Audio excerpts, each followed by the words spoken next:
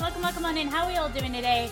Welcome into the 6 out of 10 Not Bad podcast. My name, as always, is Tiny Pixels, and this week I'm actually joined by one of the loveliest human beings on the planet. I've been waiting to get this guy on for like so freaking long. It's not even funny.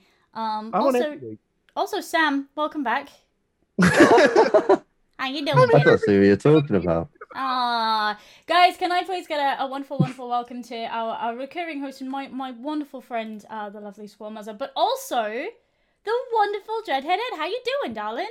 Hi. I'm doing well, thank you. Good. Very well, yeah. Good. So, how have we been this week? How have we all found the week? We're all really tired this week. I don't know what it is. It's like someone's put a straw into the side of my neck and just gone and taken all the energy out. I can't describe it in any other way. That's exactly how I feel. Yeah, no, I've had a very lazy week up until the end of it, and yeah. I just feel exhausted. I swear it's probably not doing anything though, right? That makes you even more tired. Yeah, right? Yeah. It's one of those. So Ed, tell us a little bit about you. What is it you do? Where can people find you? All that kind of deal. Can I also really quickly also say hello to the 1414 Kitch22? We tried desperately to try to get an accurate representation on the cameras of you. I don't know if that word. Just stop eating the quiche. Quiche 22. Quiche 22. We tried. We tried really hard. I got so far, and in the end, it didn't even matter. Yeah. So yeah, Ed, tell us a little bit about you, darling. Tell us a little bit about what it is that you do and where people can find you. So hi, I'm Dreadhead Ed. If you don't know me, twitch.tv/Dreadhead Ed. I play all sorts of games, although mostly one game interspersed with other games in reality, which is 7 Days to Die, where I build really weird things and I live out my dreams of actually building a house one day just live in front of people. Away from people. Yeah, exactly. Yeah, actually, in the last server I built a house all out on my own, somewhere nice and quiet, and now everyone's fucking moved in. They thought it all looked nice, and they've all built houses next to me. Streamer house. I mean, that's what you get, right? Yeah. Right, for building something. Yeah, good. exactly. But yeah, welcome to Variety Streaming, where we go, hey, we're gonna play something different all the freaking time, and all I've played for the last 2 weeks is The Witcher and Darkest Dungeon. Well, isn't that the way though? I think that's a good thing in the long run, because I think you get into games. There's always going to be one of those games. I think it's really difficult to be a variety streamer who literally is real, playing something different every couple of days and really have the same drive for all of it. I think it's nice to have a comfort game to come back to and just I'm not sure what to play tonight. Oh, screw it. We'll just switch on 7 Days to Die and have a chill one, or whatever it is. But yeah, and that too, so. Oh god. Right. So, and I suppose we should talk about what we actually do and go horrendously out of focus. That was lovely. Yeah. Marvelous. So what we do here, if you don't already know, is we go through the week's gaming news, take out all the vaguely interesting bits and cast aside all the really boring, horrible bits. Actually, no, we focus on some horrible bits too, but hey. and then we promote good, healthy discussion. No, maybe not. We discuss memes, maybe, and there's but... memes there somewhere, and that's about it, really. And then we also go into a more sort of in-depth discussion around something a bit more juicy. And then basically at the end we go follow our guests, because the reason the guests is because they're the good peoples. And that's kind of the whole gist of it. Yeah, a little bit of news, a little bit of game recommendations, a little bit of this person is wonderful, go follow the shit out of them. Jobs are good. Talking about good job, well done. Excellent segue. Don't you start. That was a really top quality segue, I've got to say. Anyway. Alright, do you want to do your shit segue? Is that what you want, Sam? I'm I'm really upset that he didn't play a soldier, so I could say I've begot you in my sights. But like, so this our first story is about a Twitch streamerino under the name of Rudism, who does really wonderful, cool stuff. Yeah, he's a really cool dude. Really cool stuff. So he makes like anything and everything, literally, yeah, into a controller for the game. So this time around, he's made a baguette into a gun for using Widowmaker in Overwatch. So the one thing I've been led to believe about Overwatch, I should preface this with the fact that I literally know nothing about Overwatch, but it's thought that Widowmaker is French, right? Yes. So that's why it's a baguette? Yes. Right? So the casual racism controller. Yeah. Play it if safe, it makes you feel any better, we also had the stereotypical nerd kind of deal where he turned Doritos soaked in Mountain Dew into a controller. Yes, I've seen that one, and he kept breaking them. But at one point, he ate one and had to quickly replace it. And I'm going. Well, that's what really made me happy about this. Is at one point he's just like, yep. Takes the chunk out the side of it. It's absolutely this is wonderful. Like the games that he does where he uses a blender to play. Yeah, exactly. I saw him play PUBG. PUBG, yeah. PUBG with a blender. Yeah. I think he like. You want to talk about interesting things that people are doing on Twitch? That is up there with one of the and it brings together everything that Twitch is about, I think, as well. You've got like the creative element of it, you've got the gaming element of it, you've got the community aspect of it. It just brings together everything that Twitch is about. So, and I think it helps that he just seems to be a super nice dude as well. Yeah. He's just like, how you doing? And that's just the holy trinity of goodness. I've never seen somebody so excited about a blender in my life as this guy who's like, look what we're using today. Like he's genuinely enthusiastic about Arduino, sort of Arduino boards and what he does. And you know what? That's the thing. There's a big community around that, and I have no doubt that he must be quite a sort of big member of that. I mean, it's a really cool field. Like, I want to learn more about it because you can do some cool shit with those things. Arduino stuff is amazing. There's so much you can do with it. Like, it's unreal. But yeah, it's nice to see, because we always say, and a lot of new streamers are like, how do I get noticed? And you always say, well, the thing that separates you from the next person in that game directory is you. You're all playing. So, I've been playing a lot of Witcher 3. Okay, so there's 16 people, say, playing The Witcher 3. How do you make you different? Yeah. And this is most definitely, he's got such an incredible skill set, because not only is he a really talented gamer, but he understands the ins and outs of just all of this technology regarding sort of Arduino boards and building these controllers, and it's insane. It's absolutely insane. He's used it to make something really like fun and different, which is cool. And it's always admiring seeing people who do that. Like they have this like way of seeing something that no one else has seen before. It's always really quite impressive, I think.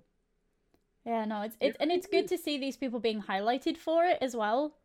It's good to see Twitch being like, hey, this dude is neat. Go and look at what he's doing. Think about what neat stuff you guys could do and go and push that. Tweet him out once or twice about a couple of different as well. So like, the actual platform itself going, look, this is cool shit that you can do on our platform. This is the stuff that we want to promote on this platform. Yeah. So, that is hopefully inspiring as well to new content creators to kind of think a little out of the box and do some stuff, not do exactly what he's doing, but because find their niche that they can push forward. And again, if you're passionate about something, it's often very scary to put it in front of an audience. I mean, you look at my content over the last week. Like we did Poll, for example, and like I was terrified. I was actually wetting myself. I didn't sleep for the 2 days before that cast because I'm like, holy shit, everybody's gonna make fun of how much I love this. It's not gonna come across properly. But so actually, Twitch is a great platform for putting your passions forward. That's what I was going to say. Yeah, seeing people like this is great. I think that one of the great things about Twitch is that you can just be yourself, and the chances are that there are people out there who will relate to that. And I think like you could do your passion, and there will be people. Like, I think that's one of the awesome things that Twitch has allowed. It allows people who have these interests to find each other. Yeah, for sure. And you know, I'm learning new things about all of it every day. I mean, I had no idea that you could hook up Arduino boards to half the shit that he does. Yeah.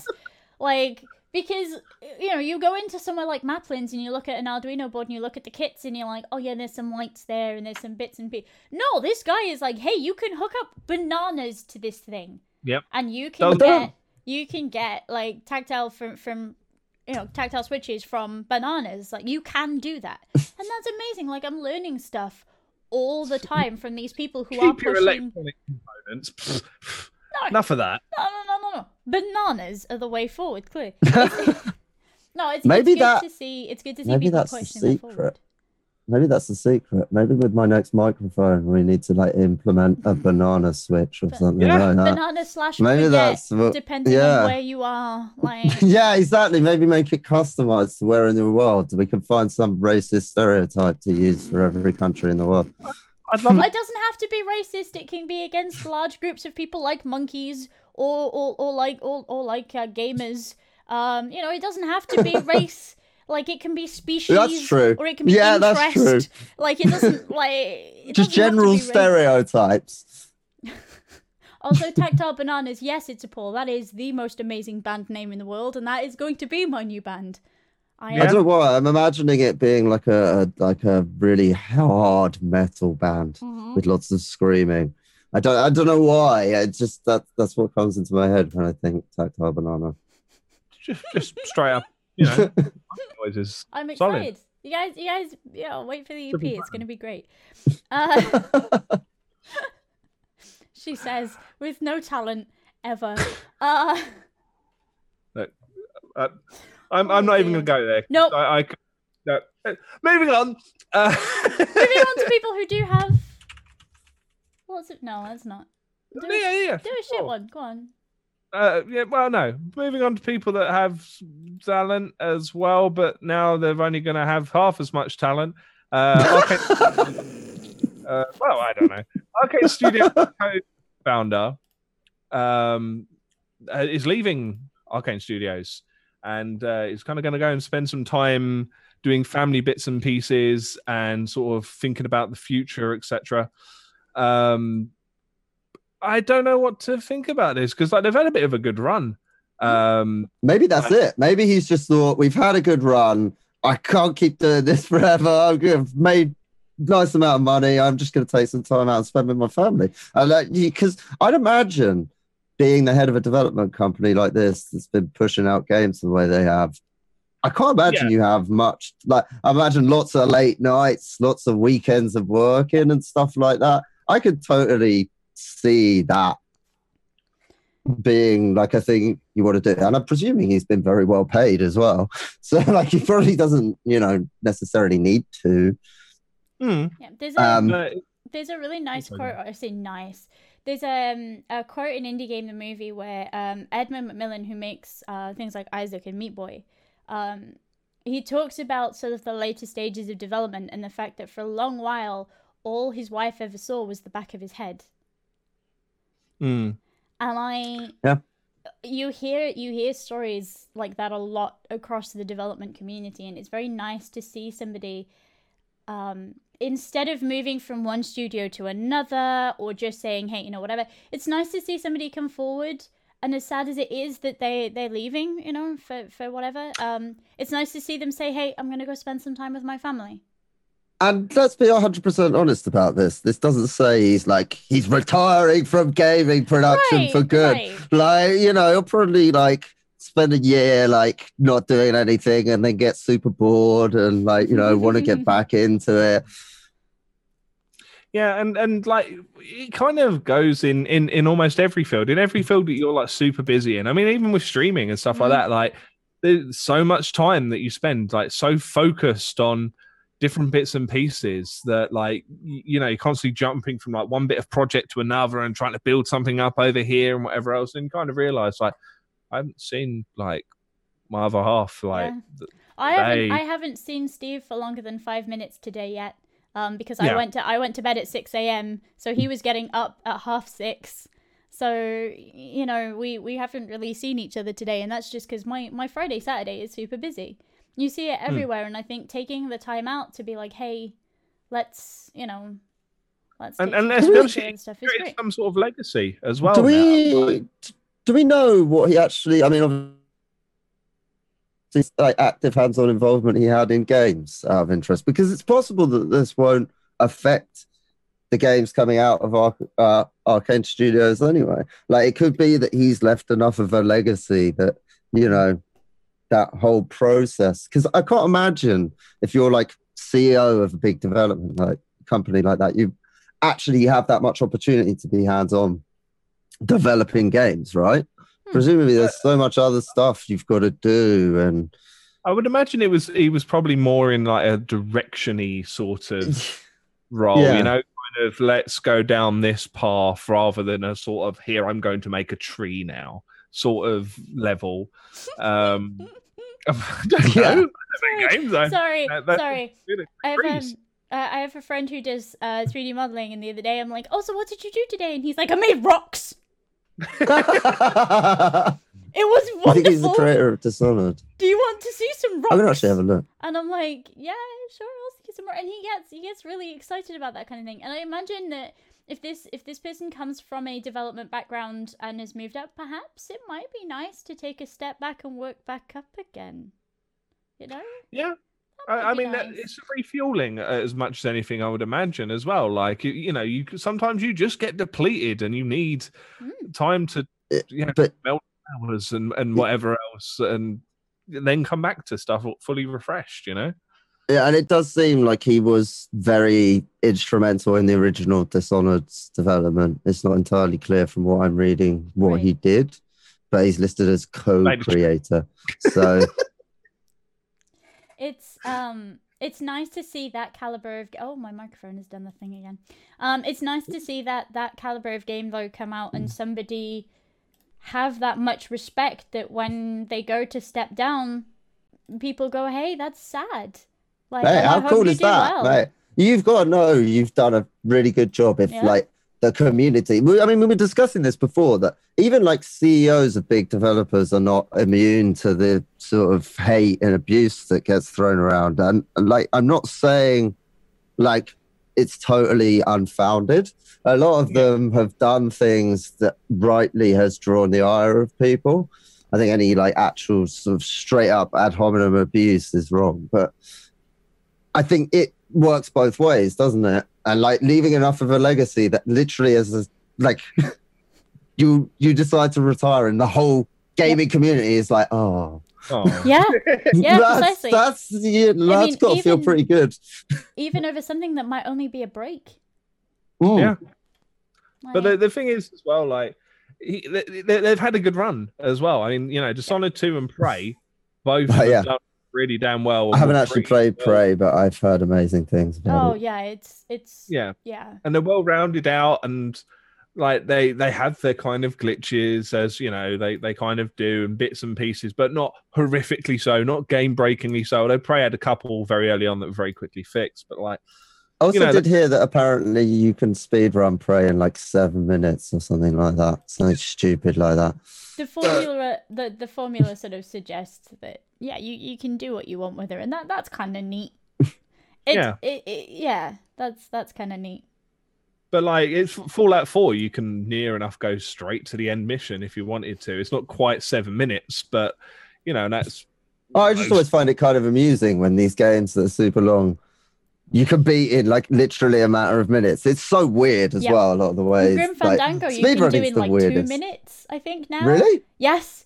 There's a glitch. I'm gonna have to watch that from Manny's office, like straight to the very end. That's amazing. Like to the the train station at the end. Yeah, you end up there.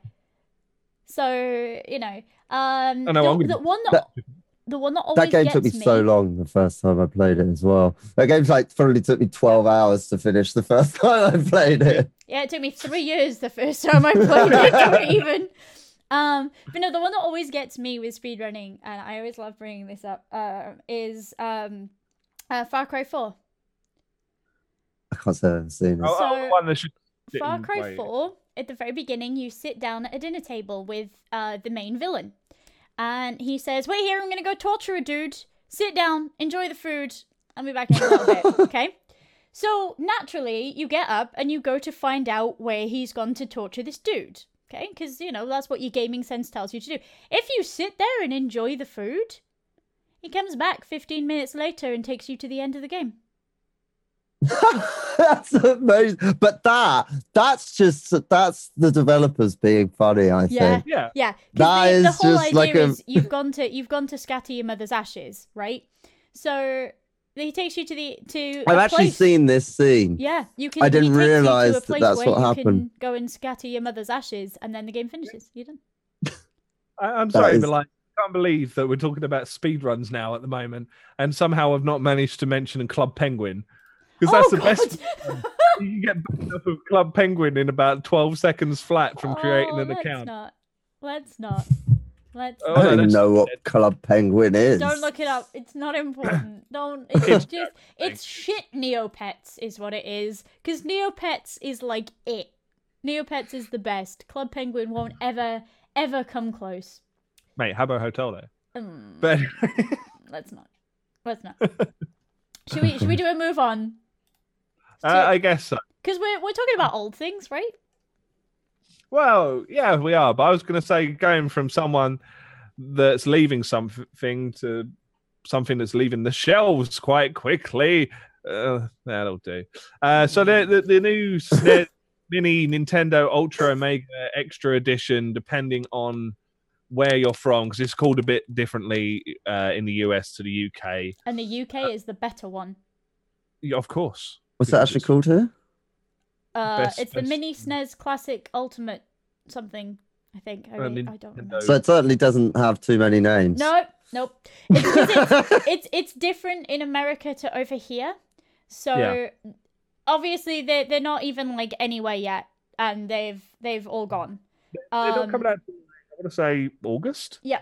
And everybody's pre-ordered them already. They're all gone. And people are already reselling them. Yep. For like now. That's just opportunities. The reason why. Right. Okay. So there's a bit of a thing. So the last time we had one of these consoles, September. There you go. The last time we had one of these consoles, there was a limited supply, and we had scalpers who would buy like 12,000 of them, okay? This time, we not only have that problem, but we also have the fact that the consoles are different in America and in Europe. The European ones are better than the American ones. So a lot of the American audiences who understand retro gaming are going, hey, Europe have got better ones. Let's import them. And a lot of Americans have pre-ordered European editions of them. So not only have we got the scalper issue, which, you know, is going to be a problem for both sets, but we've also got the problem of the games being different. Is it the games being different over here? Because we get Star Fox 2. Yeah, and the US doesn't. I'm pretty sure. It's completely escaped my brain. Again, you'll have to excuse me. I genuinely was up working until 6 a.m, so my brain's not working. But it's something to do with the fact that, and I'm sure it is, that Star Fox 2 is on it. The US one has Right, but does it have Star Fox 2? Because Star Fox 2 sort of isn't a game, really. It is, but it isn't. Oh, it has Star Fox 2? Oh, then it's something else. I can't think of what. Steve would know. Steve! Gavri, you should be guesting on here, not us. We need to get off. We'll just leave Steve. But yeah, there's a difference between the American and the European one. So the Americans are getting the Americans are importing it. So how do they look different? Yeah, because they did. Yeah, because they did at the time. Really? I'm pretty sure. I never understand that. There's obviously something I don't understand about. I just want one of the Famicom ones because the Famicom ones have little holders for the controllers on either side. It's the cutest. I just want one of those. But no, these like you guys. But ours looks like the Japanese Super Famicom rather than the square boxy US one. Yeah, there you go. There Superior. you go. That's what it was. Is that ours looks like the Famicom, so the US want those because they're nicer rather than the stupid boxy US. Yeah, I mean, I have to say, I didn't actually realize until now that they even looked different. I literally thought they all looked like I guess we're calling the Famicom one. Yeah. Yeah. We're getting the Famicom version. Literally, the Super Famicom version. Sorry. I didn't even realize there was a different one. That's brilliant. But the more important part is we're not having any. Collectively yellow. I don't get this. Who gives? Who really cares about this? Right, I do. I have a SNES in this house, and it is yellow, and I hate it. I hate that it is yellow.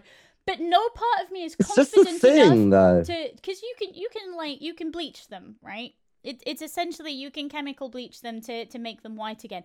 I like that console. I don't know if I physically feel confident enough to do it. Thing is, but it's hideous because it's yellow. It's smoker's yellow, like it's literally you've been smoking 100 a day over the top of it, and it's I don't know whether this is because of what I do for a living. So I'll just explain a little bit where I'm coming from with this. But a lot of guitarists use very old guitars. It's like a thing, like because often they're really nice and they'll be looked after for many years and they're beautiful. Shellac was a very common clear coat that they used to use on guitars of that era. And the problem is, after 20 years, it changes to like a pea yellow, like a really dehydrated pea yellow. But no one cares about that. They care, and actually people often like that look. But I don't know, maybe that's why, from my perspective, I've never really been bothered by that. It's just kind of the nature of I think the things they were using. For me, it's more of a case of like a guitar, you're constantly handling it and doing whatever you're doing with it, and like you kind of expect it to get wear and tear. This is a box sat on a shelf. I mean, I suppose that's true. And if if you look at it and it's going yellow, you didn't look after them properly. You didn't show that. Whereas a guitar you're going to be using, right? So like it's bound to get, that you did something bad to make it that horrendous guitar yellow. You say that, but also back then they just didn't really understand what would happen to these plastics over a prolonged period of time. It's just in all fairness, from a kind of mental point of view, like from a kind of mental absolutely. Like you look at it and you're like, it's not as nice as it used to be, and I can scrub it all a light, and it's not going to be as nice. And so they never confirmed what it 100% is that causes them to turn yellow. So it's supposedly something to do with like the chemicals that they put in there to make the plastic flame retardant. But because the console heats up, it kind of does a thing to the chemicals, but not all the time. And sometimes it's only the top, and sometimes it's only the bottom, and sometimes it's both, and sometimes it's neither parts of the console. Right. And it's just pure RNG, but it's something to do. I guess it's like different batches that were made that were just sort of different composition of this chemical in it or something. I don't know. Yeah, but the new one shouldn't do that. Is the message to take away from that? You should retain a nice shiny white console unless you put your grubby mitts all over it after Cheetos. It's the thing. Like, I'm terrified of putting a console that I bought at a boot sale for like what £4 in a bleach bath, right? I am terrified of taking it up £4. Imagine how terrified I would be for like... Oh, that's another point. Yeah, the Super Famicom and the PAL SNES carts are weird because they're in halves. One half will react differently to the other half, so you have these weird two-tone cartridges. Oh, that is weird. Yeah, that is odd. That's weird as well. So you're like, what is it that I've done? You think they get the same, liquid of the plastic or whatever? You would have thought so, yeah. Who knows? Who knows? Weird. But I bet you there's some just weird manufacturing reason why they were made out of something It was just one of different. the lads in the factory just pissing in the mix. That's what it was. God. That's just what it was. He was like, fuck it, no one will know. I don't know why he's from the God. north. I'm fairly sure he wasn't from the north, considering I it mean, was you never know. I mean, probably somewhere out in the east. But yeah, we can all be safe in the knowledge that none of us are having one. The only reason that I have one of the NES minis is because I knew somebody who worked at Game who, within the first half hour of the pre-orders going live, not only pre-ordered one, but the second they came in, he put one in a corner and barred anybody from touching it. Yeah. I can't do that this time around. So I'm not getting one. And nobody I know is going to be able to get one, I don't think. And that's sad. And if it's anything like the NES Mini, they made about 12 of them and called it a day. Yeah. So if they're going to do the same with the SNES one as well, I mean... I think they're undertaking that marketing practice of always leave people wanting more. Yeah, but by such a such a huge margin that they might as well have not done it anyway. All they've done is upset people. Yeah, I kind of agree. All they've done is upset people. I remember when the NES Mini came out, people on Twitter being like, "Look, we'll sell my firstborn child to have one," and then other people being like, "Do you know what, Nintendo? I give up. I'm done with you. I'm absolutely done with you. Your business practices are ridiculous. I'm done." What I've never understood is it really does sometimes feel like Nintendo are living in a different world to the rest of us, because like some of the decisions they make literally make no sense at all. I think it's weird. It's an Eastern thing. Yeah, it's a combination of that, I think. And sales patterns and techniques and everything are completely otherworldly. Yeah, I mean that is true. That is true. It is a very different world out there. I know. I've had work, unfortunately, with them. It's a nightmare. But like Chinese people won't buy a game as a whole, like the Chinese public as a whole will not buy a game, but they will buy freemium stuff and they will watch ads to get freemium content and stuff like that. So the majority of games over in China are freemium style games rather than purchasable games. Yeah, we have like gacha and stuff, right? Gacha does really well over in China and slightly less well in Japan, but the same kind of market. Whereas over here, we play 3 days of a gacha game and we go, "My God, I hate grinding for enough money to be able to buy orbs. I am done with this bullshit," and away it goes. And it's why there's a diminishing player base for things like Fire Emblem Heroes. Yep. Because we don't understand gacha games over here. We don't like them. No, but if they were a tenner, you'd go, yeah, right, I'll buy it for a tenner and then I'll have all the stuff and I'll play my game. Yep. That's just a difference in culture. Yeah. So that's why Nintendo's tactics, if you see them as that, are so kind of outlandish to us, is because they're outlandish. Like they are not from this land, and things operate differently over there. And that's kind of it. That is a really good point though. Game said that they will deliver profits this year that are substantially below previous expectations. The company cites continued softness in Xbox and PlayStation business and a disappointing level of supply of Nintendo Switch hardware. However, if someone refunds postage stamp to game, they get into financial problems. Yeah, they're very, very unstable. Taking financial problems a game is... Yeah, I mean, you got to take that with a pinch of salt. Yeah, unfortunately, having worked at Game, a lot of the practices that go on there are not nice. They're not good. I'll be 100% honest. It does seem a little bit petulant as well, just being like, we're not making enough money because of fucking Nintendo. Put it this way, not giving us enough Switches. At one point, I had a meeting, right? We all went upstairs. There you go. You guys wanted to see a cart? A two-tone cart? Two-tone? Oh shit! Oh wow, that's really odd, isn't it? There you go. That's how they. I like the Blue Peter stylings that we've got going on today. This is fantastic. It's good, isn't it? But yeah, no. Here's what I had earlier. Having worked for Game, being called into a meeting up above and being told you have to sell X amount of mobile phones because the game industry is dying. Wow. And then we were all asked in turn, and again, this was people either why we thought the game industry was dying, and we're like, okay, well, we need to push more digital sales. Oh, well, nobody buys digital things. And I'm like, okay, then we need to push more physical sales. We need to push more pre-owned because we get a decent margin on pre.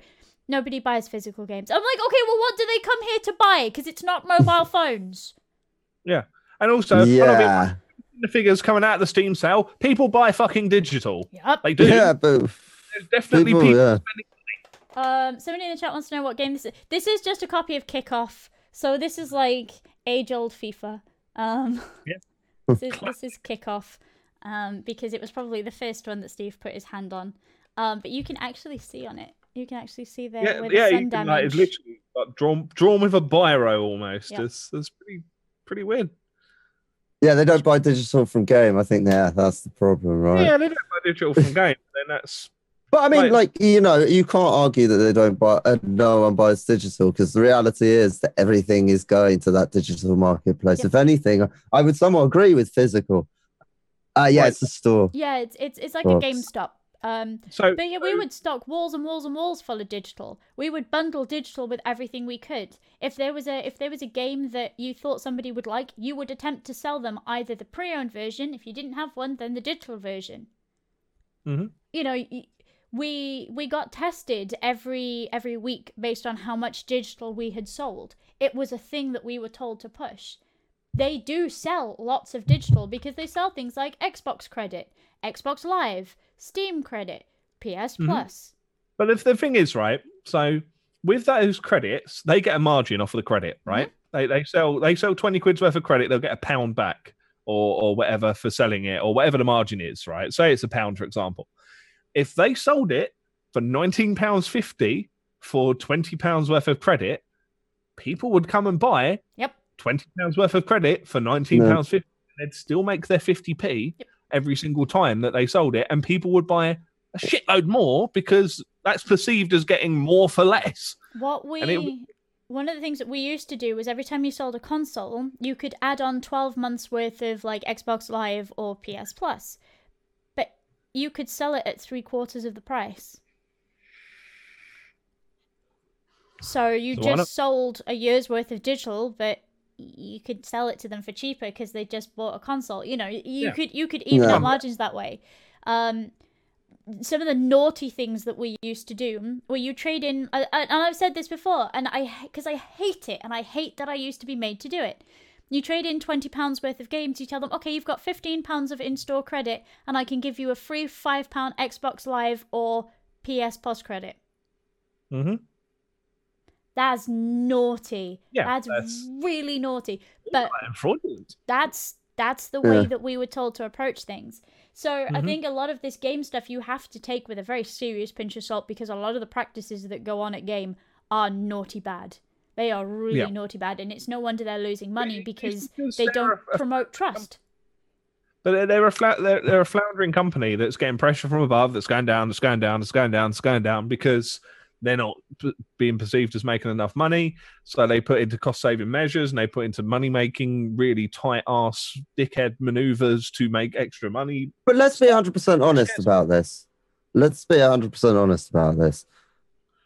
There is pretty much no reason for stores like Game to exist anymore. I think in a lot of areas. I would disagree because the way that it works is that we are a growing generation with video games and blah, blah, blah. A lot of parents and things want their children to have video games because the kids are interested in them, but they don't know where to start. Having a physical person to stand in front of you and say, this is the sort of thing that you're looking for is actually more helpful than you'd realize. When I worked maybe it just needs to be bundled into other stores because frankly, it's not a big enough market anymore because so many people want to buy digitally. I mean, your favorite game's coming out tomorrow. You can either go out and get it at a game and pay extra money, or you can download it literally as soon as it comes out. Well, and have it immediately. Who's gonna go to why? What would, unless you are one of those people who loves having physical copies of the game? But again, I don't think there's enough of them left. I would say though that typically, at least console-wise, digital is usually the same price, or so it usually pays to get a physical copy, which makes no sense at all. And it's just stupid and something that really Microsoft and Sony need to just fix. Yep. But basically, because they levy against the developer and whatever else, Oh yeah, no. I mean, I've heard a lot more that I didn't realize some of the stuff that happens with console games before, because I so invested in 7 Days to Die, and it released on console, and it's been a bit of an absolute shitstorm, and they've been updating it. I learned about the fact that all updates have to be verified and cost several $1,000s to actually push out on all of the platforms and stuff like that, which is why releasing an alpha game on console is just stupid. Yeah, it just does. It's madness. Yeah, you're absolutely right. It is actual madness. Yeah. But yeah, there's a lot of hurdles there. But as far as the game blaming Nintendo for not giving them enough stock, I mean that's kind of a cop out, isn't it? They never do. Any console, any game, anything that they ever launch, they always have limited stock, because they build, especially with the consoles, they build super unique stuff that have super unique components and super unique. Yeah. There's always going to be short supply. You should know this in advance. You should know this by now, because the console market is so huge now, and they're always going to struggle. And if they're not, then they're probably way too confident. To be honest, because this is the other thing, they've got to manage their supply line. They're not going to spend millions of dollars extra having this massive supply that's just going to sit on shelves. No, they want people waiting lists to build up a stock or whatever else. Yeah. Yeah, exactly. But anyway, we should probably roll on. So from Nintendo, who are a bit mad, to something that's actually batshit fucking insane. This story hurts me. This story through my heart. Is me. Yeah, I read this before, because obviously you sent me that thing, and I was just like, what the fuck is this story even? The maddest thing I've ever read. So basically, the FBI had such a dim view of D&D in the 80s and 90s that they thought that, a couple of things. The company that did D&D at the time, TSR, before they got bought up by Wizards of the Coast, they thought TSR was some kind of mad front to export cocaine over state borders. And they also thought that because they're a bit weird and a bit niche and whatever else, that they were linked to the Unabomber, or that he might have been a D&D player and they should infiltrate D&D people. So on the surface, if you just glance at this story and you're like, the Unabomber might have played D&D, it looks like maybe a reasonable avenue of investigation, right? It looks like a fun article. What are you kidding? If you actually read any of it, it's actually just craziness. Because when I first saw the headline, I was like, okay, what is this? This could actually sort of make sense, but it just doesn't at all. It's just bizarre. Absolutely. And again, this as a D&D player who's working on a new kind of 5e homebrewy doodad right now, so I'm elbows deep in mechanics right now. How much coke? God, I wish. I might actually be able to stay awake through my stat blocks then. We're having to deal with at the moment 35 different stat blocks for just one map. And if I had Kirk to help, that would be marvelous. We'd get it done so much bloody quicker. But I don't. I understand the paranoia in that kind of time frame. I get it. But really? I mean, it is crazy. The one thing I would say to all of this is, as an organization tasked with like actually tracking down someone like the Unabomber, it's after 17 years. I mean, there's got to be a load of pressure on you. Like, just imagine the thought of someone sending bombs to people that was doing it for 17 years and had just never been caught. It's actually kind of crazy in itself that it could have gone on for that long, but it also shows that literally it seems to have driven the FBI to actual insanity. Yeah. But like, basically, they investigated the guy that was he the co-founder or the head of TSR?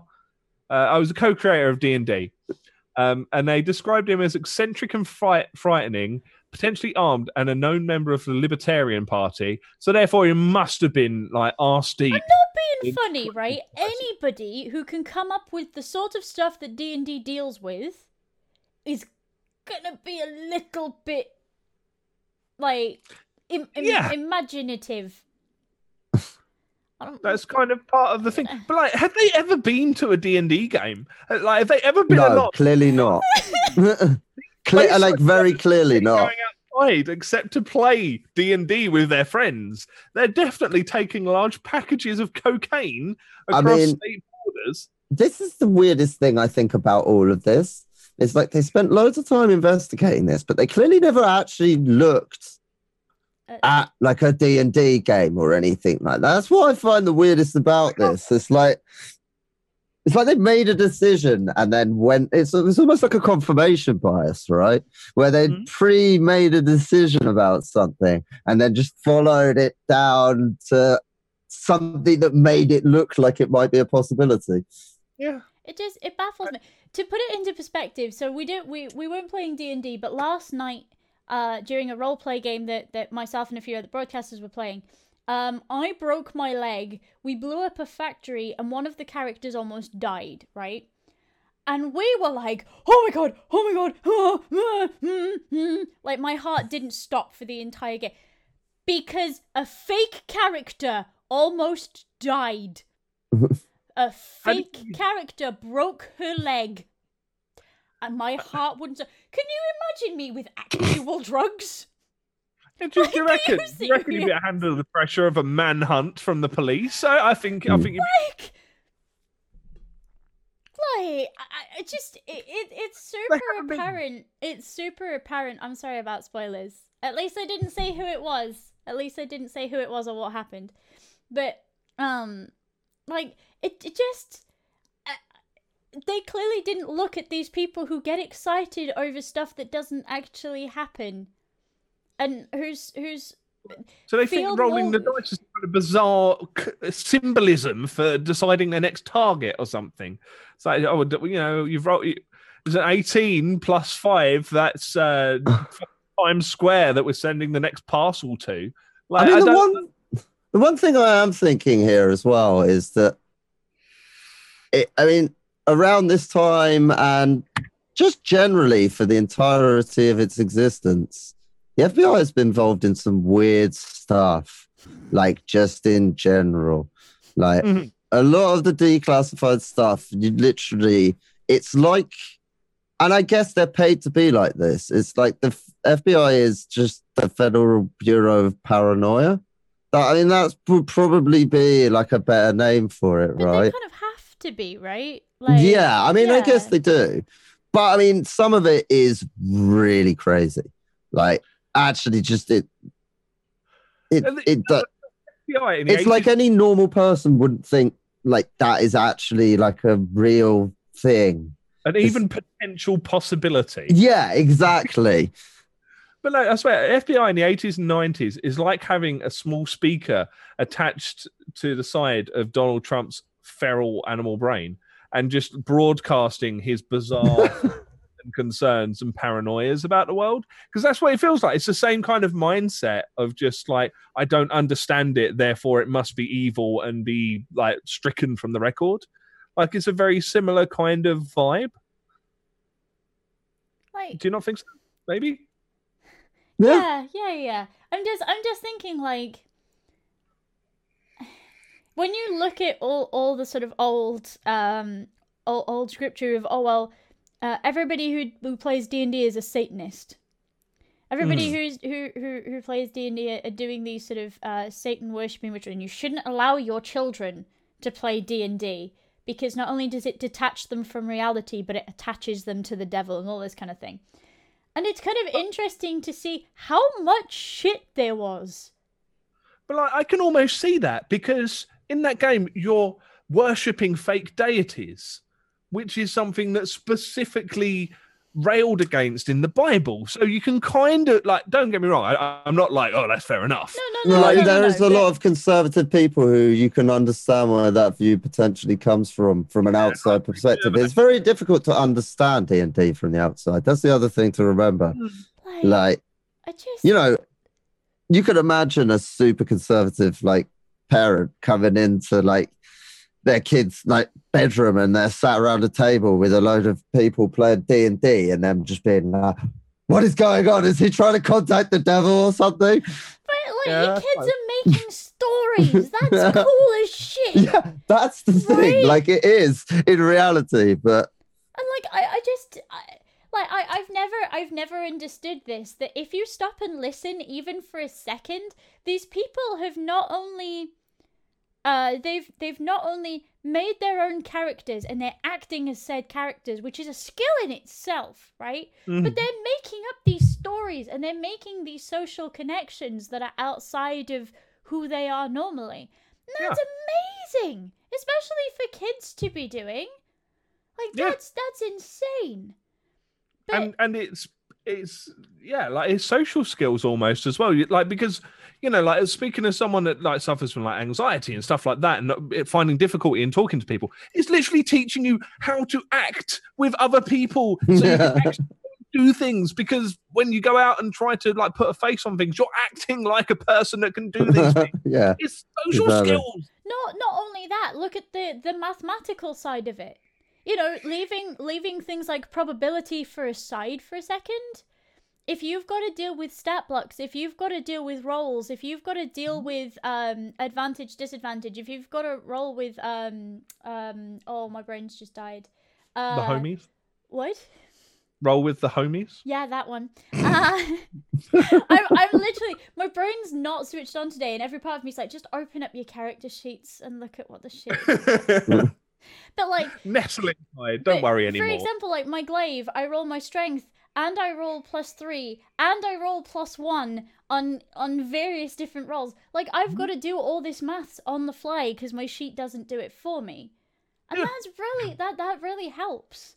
That's, and it keeps your brain alive and kicking and processing and whatever else. In, like, you know, like was it fucking Professor? No, not Professor Layton. Kawada's brain training. The brain training thing. Yes, on the one that Tassimo Bot does. Tassimo Bot? That's not right. Tassimo's a coffee maker. Hang on. It's a skill. No, whatever it was. Professor Doodly Doo brain training. Yeah, I know. The one that they sell in Poundland for like 3 pence now. Yeah, but like that, you know, the little arithmetic things and whatever else. Sorry, I'm being called out in chat for the fact that Tassimo is a coffee maker, and I'm just like, but you know what I mean. Dr. Kawashima, he's not a professor. Nespresso brain training. That's the kind of brain training I need today. I like that latte. I hate you. But yeah, like stuff like that, you know, like the arithmetic that keeps your brain kind of limber and like thinking about things and ticking over and whatever else. Like, that's the same sort of thing. It's, you can ascribe that across to the way that that D&D, working out all the little roles and the different bits and pieces that you have to do. It's a similar sort of thing. Right. So right. Can we move on? Can we please? From this struggle?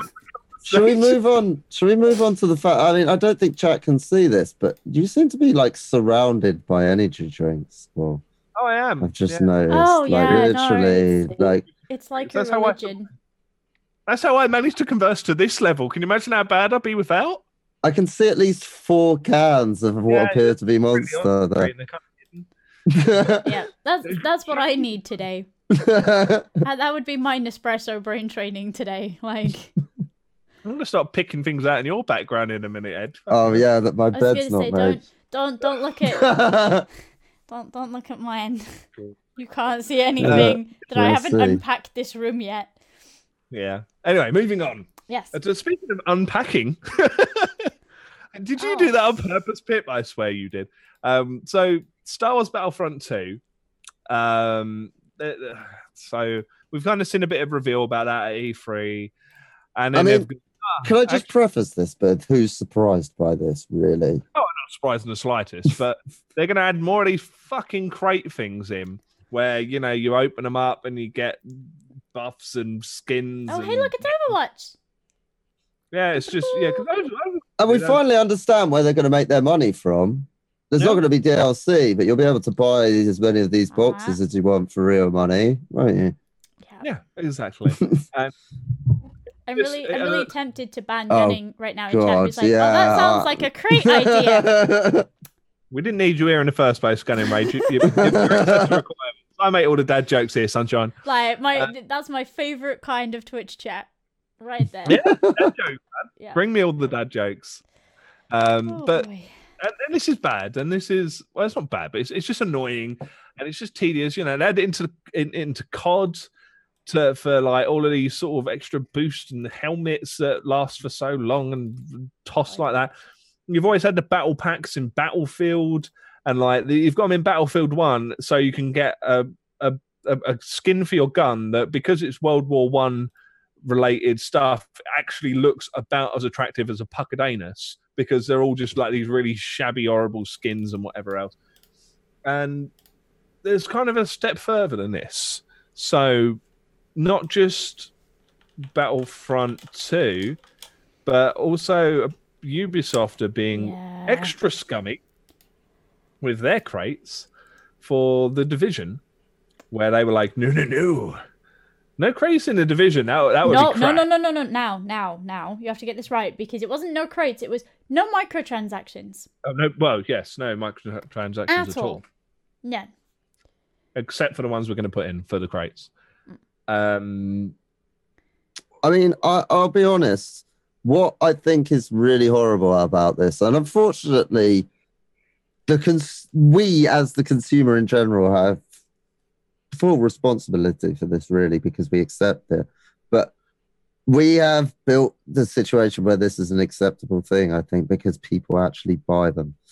I've never bought a crate. No, I know. I haven't either. But someone does, and it makes... Yeah, someone the problem is that now all these developers have this DLC budgeted in, although now we're not selling any DLC, it's all going to be free.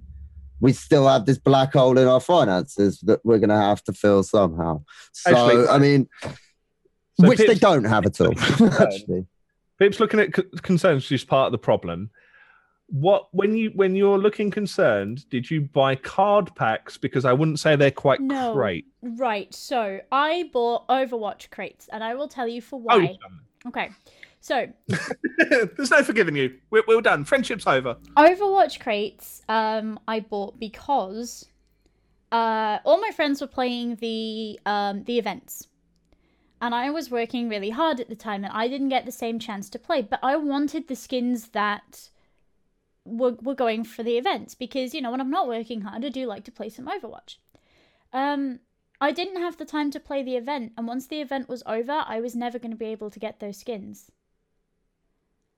And that is a fundamental problem, and I wholly admit I should not have bought those, because I'm then telling Blizzard it's perfectly okay for me not to be able to buy the event skins. But this is the whole problem in a nutshell, I think, is that they make these situations where they're not forcing people, obviously. They're not holding a gun to anyone's head, but they're making it so if you're not, you're just this pleb who doesn't have anything. Right. If you're not spending money on the game or grinding the absolute ever-loving shit out of it. And And it bleeds into everything because, like, this is going to sound like it's totally non-related, but just as an example, this game that's coming out, Ubisoft are making, that is based on the Black Flag pirate engine, the sailing engine. I can't remember. It's something like that. I think everyone in their right mind has been thinking, what I really want is someone to take that and spin that into a really cool single-player pirate game. Yep. What they did is spin it into a multiplayer pirate game where they're blatantly going to have loads of DLC and microtransactions, and people aren't going to have to just play it once, and then there's going to be no replay value. And the whole industry, like, the games are all multiplayer based. Like, single player games are basically dead now, because there's no way to extra monetize them. Yep. And it's like we are being pushed into this situation as well. And I think you can cry all day that, oh, well, it's not a problem because it's vanity-only items, right? But when you have a human... they're playing essentially on the human condition where, again, like, I play a fair bit of Overwatch when I can. I play a fair bit of HOTS when I can, okay? So I go into a game and so-and-so's like, hey, I've got X skin. You don't. No. I'm like, well, shit. I don't have that skin. That fucking sucks. I guess I'll try and get... And I know that makes me a weak human being. I know it does. And I shouldn't buy these crates. But there's a lot of social pressure behind vanity items. And I think potentially that's as bad as selling in-game... Perhaps not... Yeah, no, I think that's as bad as selling actual in-game items that would power you up or do whatever. I think it's as bad. Because we go into these games, these multiplayer games, and I mean, like, I play a lot of D.Va, for example. I don't have the new D.Va skin. So when people are like, oh, do you have the new D.Va skin? I have to sit there and go, actually, no. I don't. But let's be brutally honest about this. I genuinely think when it comes to games like Overwatch as an example, but there's so many of them, and I don't want to single out Overwatch. I just can't think of many right now. The whole design process from the beginning starts from how can we make the most money from someone. It's not how can we make the best game. It's literally, like, I genuinely feel like a lot of these games start off from the basis of how do we make the most money. And that right there, I think, is the inherent issue. Because it can be as nice, play as nicely as it likes and whatever. You haven't had someone be there, like, from the beginning, like, I want to make the best game possible, which is why, like, I think indie games are where the real heart of the gaming industry is right now. Mm-hmm. Like, I can think of so many indie games where it's just not like that at all. And it makes me wonder what the actual future of AAA game developers really is. Because, yes, you are going to have lots of people playing Battlefront and stuff like that, but there's also going to be a lot of people who are put off massively by all of these things. But some are sort of such behemoths that it almost doesn't matter. Like, you'll play them anyway. It's true. It's one of those behemoths. It's the Blizzard game. They're so huge. You're going to play it anyway. Yeah, absolutely. I mean, so what? Skull and Bones, right? I guarantee. Right, what do you think it's going to? It's going to be either keys for premium treasure chests, or it's going to be some premium cannons that you can. Yeah, exactly. There's going to be some form of ship outfitting, or even like it was in For Honor, which should be pointed out is another Ubisoft game where you can basically just buy everything. If you pay money, you can literally just buy your way to the end of the game. And the devs will tell you that. The devs outwardly have said the way that we designed this game was so that you couldn't unlock everything naturally. You would have to buy at least something. And I'm like, pardon? Yeah, I know. It's an amazing world we live in where a game developer will literally come out to you and say, I'm going to scalp the shit out of you. And like literally people will lap it up. That's the scary thing. But no, that actually reminds me. So Overwatch, the last event that they did, someone did the maths, and apparently, if you basically gamed every waking hour of the time that the event was on, you would just about be able to get every legendary skin based on odds and number amount of XP gained across amount of time of events and blah. Like literally every waking hour of every day of the event, and you would just about be able to get every legendary skin. It's a system designed to push you towards. Yeah, I mean, to be honest, I'll be 100% honest about this. For Honor really changed a lot of things for me, just in my opinion. Because For Honor as a game is absolutely fantastic. It's like one of the most fun games ever, but it was literally destroyed by that whole structure that they had on it. And I have so little desire to play that game, partially because of that and the way that like encouraged that. And you know that some people did it and were way ahead of you, and it just became so frustrating, like as an experience. And it actually feels like a fantastic game that was ruined by someone literally saying, well, how can we maximize profit margins here? Well, and also it was P2P servering as well. Yeah, but again, that's the same thing. Why didn't they do dedicated servers? Because it would have cost them more money. Yep. So like, it's literally, it all comes down to that one tenet of like profits over everything. One tenner. Yeah. Profit, pretty much. And it's just so, I don't know. I guess, it's someone's choice, but whether they want to make these purchases and whatever else. But yeah, absolutely. When you're pushed into doing it by either, pay to win for a game or pay to keep up with your friends because you kind of almost have to, because getting them naturally is not really possible. And I mean, not so keen. Again, like, I'll reiterate this because I know there's a whole bunch of people who disagree with me, and that's okay. But as far as having cosmetic only items in these boxes, that's great, because for some people they won't give a shit. Yeah, I mean, I don't have a huge issue with that personally. If that's how they want to make money, I don't really have an issue with that. You have to admit that in the case of Ubisoft, where they've said there weren't going to be any, and now they've said they're vanity only, you can't give the vanity only excuse there, because vanity only does come with a social pressure to own them. Mm-hmm. Yeah, and also I just think like that is just one of these things that is becoming way more common, where seems to be acceptable for companies to just totally go back on things they've said. Yeah.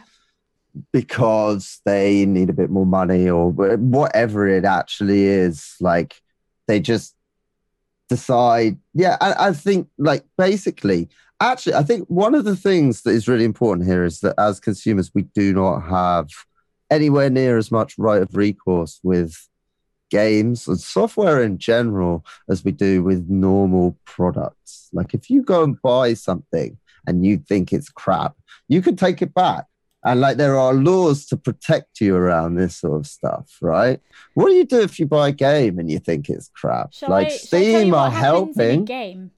If you go to a game store and you hand the disc over and you say, this game is crap, I don't like it, do you know what we do? We push it back at you and we laugh. Offer you a refund for about 2/3 of the value. Yeah. Yep. You can trade it in, but as you say, it'll be about 2/3 of the value. If you think a game is crap, that's not on us. And I think that's why also that game developers and just games in general just like sometimes draw such vitriolic kind of reactions on social media. It's because people just don't have the right of recourse they do in almost every other walk of life. You just literally, you can't do shit. Like, what can you do if you bought a game, you played it for 5 hours, and all of a sudden you're like, this is crap? And let's be honest, 2 hours and returning a game, it's a start, but it's not good enough. No. How many games have you played where you just don't know enough about it after 2 hours? Really? Like, obviously, if it's absolutely terrible, like, you'll be able to tell. He's saying that he traded Final Fantasy 15 at the game and got a tenner for it. I'm surprised they gave you a tenner for it, because that's about £3,000 too much for that game. Fuck me, it was terrible. Shall we, talking about refunds, transitioning, I guess, into our next topic here. So we may as well kind of dive into it, because it's kind of an interesting, the other side of the coin almost, I guess. And that's, along with the Steam sale, Steam refunds have gone through the roof. Like absolutely gone through the roof. They received like over 200,000 refund requests in a day, and that's not necessarily saying that they did get the refund, but odds are, like with the way that Steam refunds are processed, odds are you're gonna get your refund because you write shit bollocks tits bastard in the comment for the refund, and they'll just automatically refund it anyway. So yeah, the day that the sale started, 315,000 refund requests. I mean, what I think is this is an awkward one, I think, because obviously right now there's been plenty of game developers and publishers who've said that the system hurts them, and I get that because it's tough. But let's be honest, every retailer, every manufacturer, every other business has to deal with this stuff. And I'm sorry to say this to indie developers, but I think they've got to live in the real world where the situation has, and it's exactly what we were just talking about. The situation right now in software in general, and it's not only games, is really not acceptable compared to the rest of the way things is. And I think this is just natural. If you're selling games for 60% off, people are going to take a chance on a game that they weren't sure about, and sometimes they're going to hate that and give it back. But I think the protection that should be given, and it doesn't directly apply to this perhaps because this is more of a knee-jerk purchase play refund more or less within 10 minutes or so of the bloody process, but like in a general vibe, like my kind of thought is it should be time limited. You buy the game and then you have a month to play 2 hours of it, and then you can refund it. If it's beyond the month, you've bought it, you've accepted it, you've got it, and that kind of falls almost in line with a lot of other products. Well, certainly in the UK anyway. If you buy an electronic item, for example, nothing's gone wrong with it, but you want to return it because you didn't like it, you normally get 28 days. Whether you've used it, it's been, unboxed or not or whatever else. Like, it doesn't matter. You can just return it, no questions asked. So, like, something like that, at least that's a level of protection, because it's much the same with like chargebacks for streamers, right? So you can't touch your money for X amount of time in case you get a chargeback because of like the limitations on when people can activate chargebacks, for example. Well, it's much the same way. Like indie people, they just can't touch their bank account ever because someone might, 500 people might decide to refund their game 2 years from now, that they just suddenly decide that they want to refund the game or whatever else. So that's just not a feasible, maintainable system. But then Steam for you, I suppose. Steam systems are a bit mad. But someone in the chat, King said that games are developed like movies. But the thing is, you can walk out of a movie and ask for your money back, and you can do that. Yeah, like a lot of people don't, but you can do that. You have the choice to. Whereas again, we had a thing in game where when Project Cars came out, that you had to have like the online to be able to play it. Right. So people would bring it in and go, it's broken. And I'm like, okay, do you have PS Plus? No. Okay, well, it's not broken. You don't have online capabilities to be able to play it. You need to buy this. And somebody'd go, okay, then it's crap and I don't want it. I want a refund. And at that point you'd go, do you know what? It's not our fault that it's crap. Whatever. Whereas with all these other forms of media, if you don't like it within X amount of time, you can ship it back. So there's some disparity there. Yeah, for sure. But again, we've gone out of the habit of having demos. Instead of demos, we now have YouTube and we have Twitch. If you want to see how a game plays, you go on to Twitch. That's basically your option, Yeah. But we spoke about this a little while back. I don't know if it was the week that you were away, actually, Pip. I can't remember. But about the DRM stuff with Rime, the game. Were you? Yeah, I think that was a week. You was on that one? I forget. Either way, like we were talking about like the DRM stuff and whatever else, and I mentioned the fact that like demos aren't even necessarily worth the megabytes they're downloaded for, because they're not going to keep updating that demo. No, that's true. Why would you keep updating the demo? Like you just wouldn't. You wouldn't commit manpower to it. So, I come along and I want to play this game 6 months after release. So I download the demo, see if it runs on my PC, and it runs perfect and it's wonderful. And then I buy and download the actual game, and it doesn't run because they've changed it and they've updated it in such a way that it starts chewing up processing power and whatever else, and then I need to refund that game. So even demos nowadays are less pertinent because of the how rife updating and patching and whatever else is, and sweeping changes to systems and whatever. Right.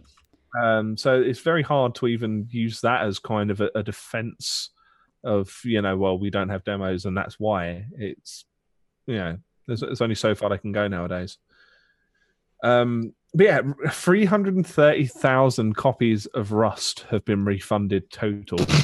Right, but that's only something like 6% of the user base of Rust. Wow.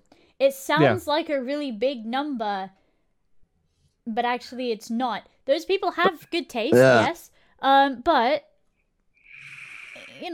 that's you've got to remember that sounds like a really big number, but that's it does. You're right. That's about 6%. They sold a lot of them. They sold a hell of a lot of copies of that game. Yep. I don't understand why.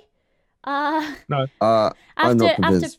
After having played it to death, I don't really understand why. No. I think 330,000 is quite a slim number.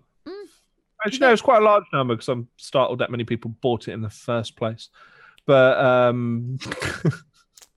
but it's an interesting field, and like I don't know, like it does feel like that people misuse the Steam sales to a degree by doing this. But, I totally agree with you. But what I think is interesting here in all of this is that Steam is actually kind of ahead of the curve here in a lot of ways, because what I do for a living, we rely on very expensive software. You buy that and you find you have a problem with it, they literally just laugh at you, right? They literally will just laugh at you. And you spent 500, 600, 700, 800 quid on this bit of software. And literally you have zero recourse. So the funny thing is that Steam is actually very much ahead of the curve on this at the minute. Well, I think EA do it through Origin as well. I forget what their time frame is. Yeah. But they do some kind of refundy if you're not completely happy within a certain period, doodly-doo. But I don't think you play do shit, but then you play can't even build I like to call it you don't play personally. Yeah. The launcher is fucking horrific alone. The one thing that I wish Steam did, in partnership with developers who have shorter games, is I wish that they would put in a marker for X amount of progress in the game completed. So even if you've completed the game in under 2 hours, or you've completed X amount of the game in under 2 hours, you shouldn't be able to refund that. And maybe it takes into account cost of game, like if it was under $5 or something and you completed it in that sort of time. Yeah, precisely. If you're charging like $50 for a game that's like an hour and a half long, you're probably overcharging, and did that to The Order 1886. Oh, now me and you are going to have a disagreement about The Order, because I thought The Order was The Order was cool, but clever.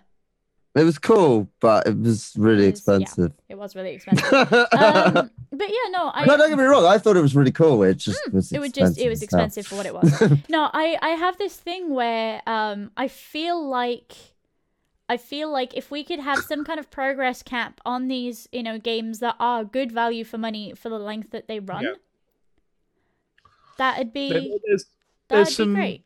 finagling to do in there, isn't there? There's some kind of don't get me wrong. It's not easy. No. Oh no, there's no easy solution to any of this. Yeah, no, there's no good solution to this. Well, it probably is, but it requires a bit more thought than we're willing to give it. Like literally, it's going to take a while of playing, I think. It requires maths, and I'm not good at maths. No. And even though I played a bit of D&D, and I've not become a bomber or a cocaine smuggler, but I maths. That's all right. We'll work on that. We'll work on that next month. It's fine. The cocaine or the no, D&D? the D&D. Doesn't matter. Let's move on. Let's talk about other shit things because we're done talking about shit games. We did mention Final Fantasy 15 earlier. So Final Fantasy 15's got another fucking wank game to add to its repertoire. And we're not talking about the fishing one either. Yeah. Fucking Prince Fumble Cunt's Fishy Adventure. That can piss off and up. Fucking VR fishing mini game. But instead of adding it as a DLC or even a free DLC to the original game, they're like, fuck it, we'll sell it as a separate thing and have Noctis wade around in a pair of fucking wellies in lakes forevermore with a VR headset strapped to some poor bastard's head while he fishes endlessly in a fucking pond. Do you know what's really sad? I would totally go for a VR fishing game, but I hate the fishing. I would go. I fucking hate the fishing in Final Fantasy 15. What? I could imagine that being quite nice and relaxing, actually. Nice and chill soundtrack, lots of nature. Yeah. But not FF15 with Prompto over the side going, no. Oh, dang, yeah, you did. I'm going to take a picture of it now. It's going to be great. I'm going to fuck Cindy. She's going to love it. I'm going to advertise this product. It's going to be great. Cup noodles! Like, just... And I don't need it. Like, but anyway, that's not even the one. That's not it's not the one we're talking about. We're talking about this gacha piece. Is it a gacha Wait, game? so hang on. Have they actually done a fishing spin-off of? That's another thing that they announced at E3 during the Sony conference because that was something worth announcing and not just shitting out on a table somewhere. I want to love Squeenix because they like release some really cool games, but then they also do some weird as hell stuff. The thing is, they worked so hard on Final Fantasy 15 for so long. It feels like they're trying to get every last piece of development. They can't let it go, can they? They just can't let it go. Like someone's just said, like maybe we should consider like moving on from Final Fantasy. And they're like, get the hell out of this office right now. You don't say those words here. Like as I say, like I would adore a fishing game, or I could put on my headset and I could sit with a waterfall and just fish. Mega Bass Fish in 2017. That's what I want. Right. VR. Right. In VR, yes. And I want to be able to look down and see my fucking chair that I'm sat in. I want my cold one in the side, and I want to sit down and do some fishing, right?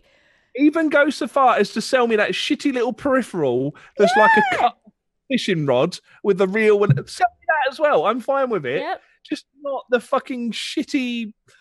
I've discovered a new recipe. I'm going to cook this bream you've just caught into some delicious thing that's going to be over texturized because we spent fucking dev time. I'll be honest.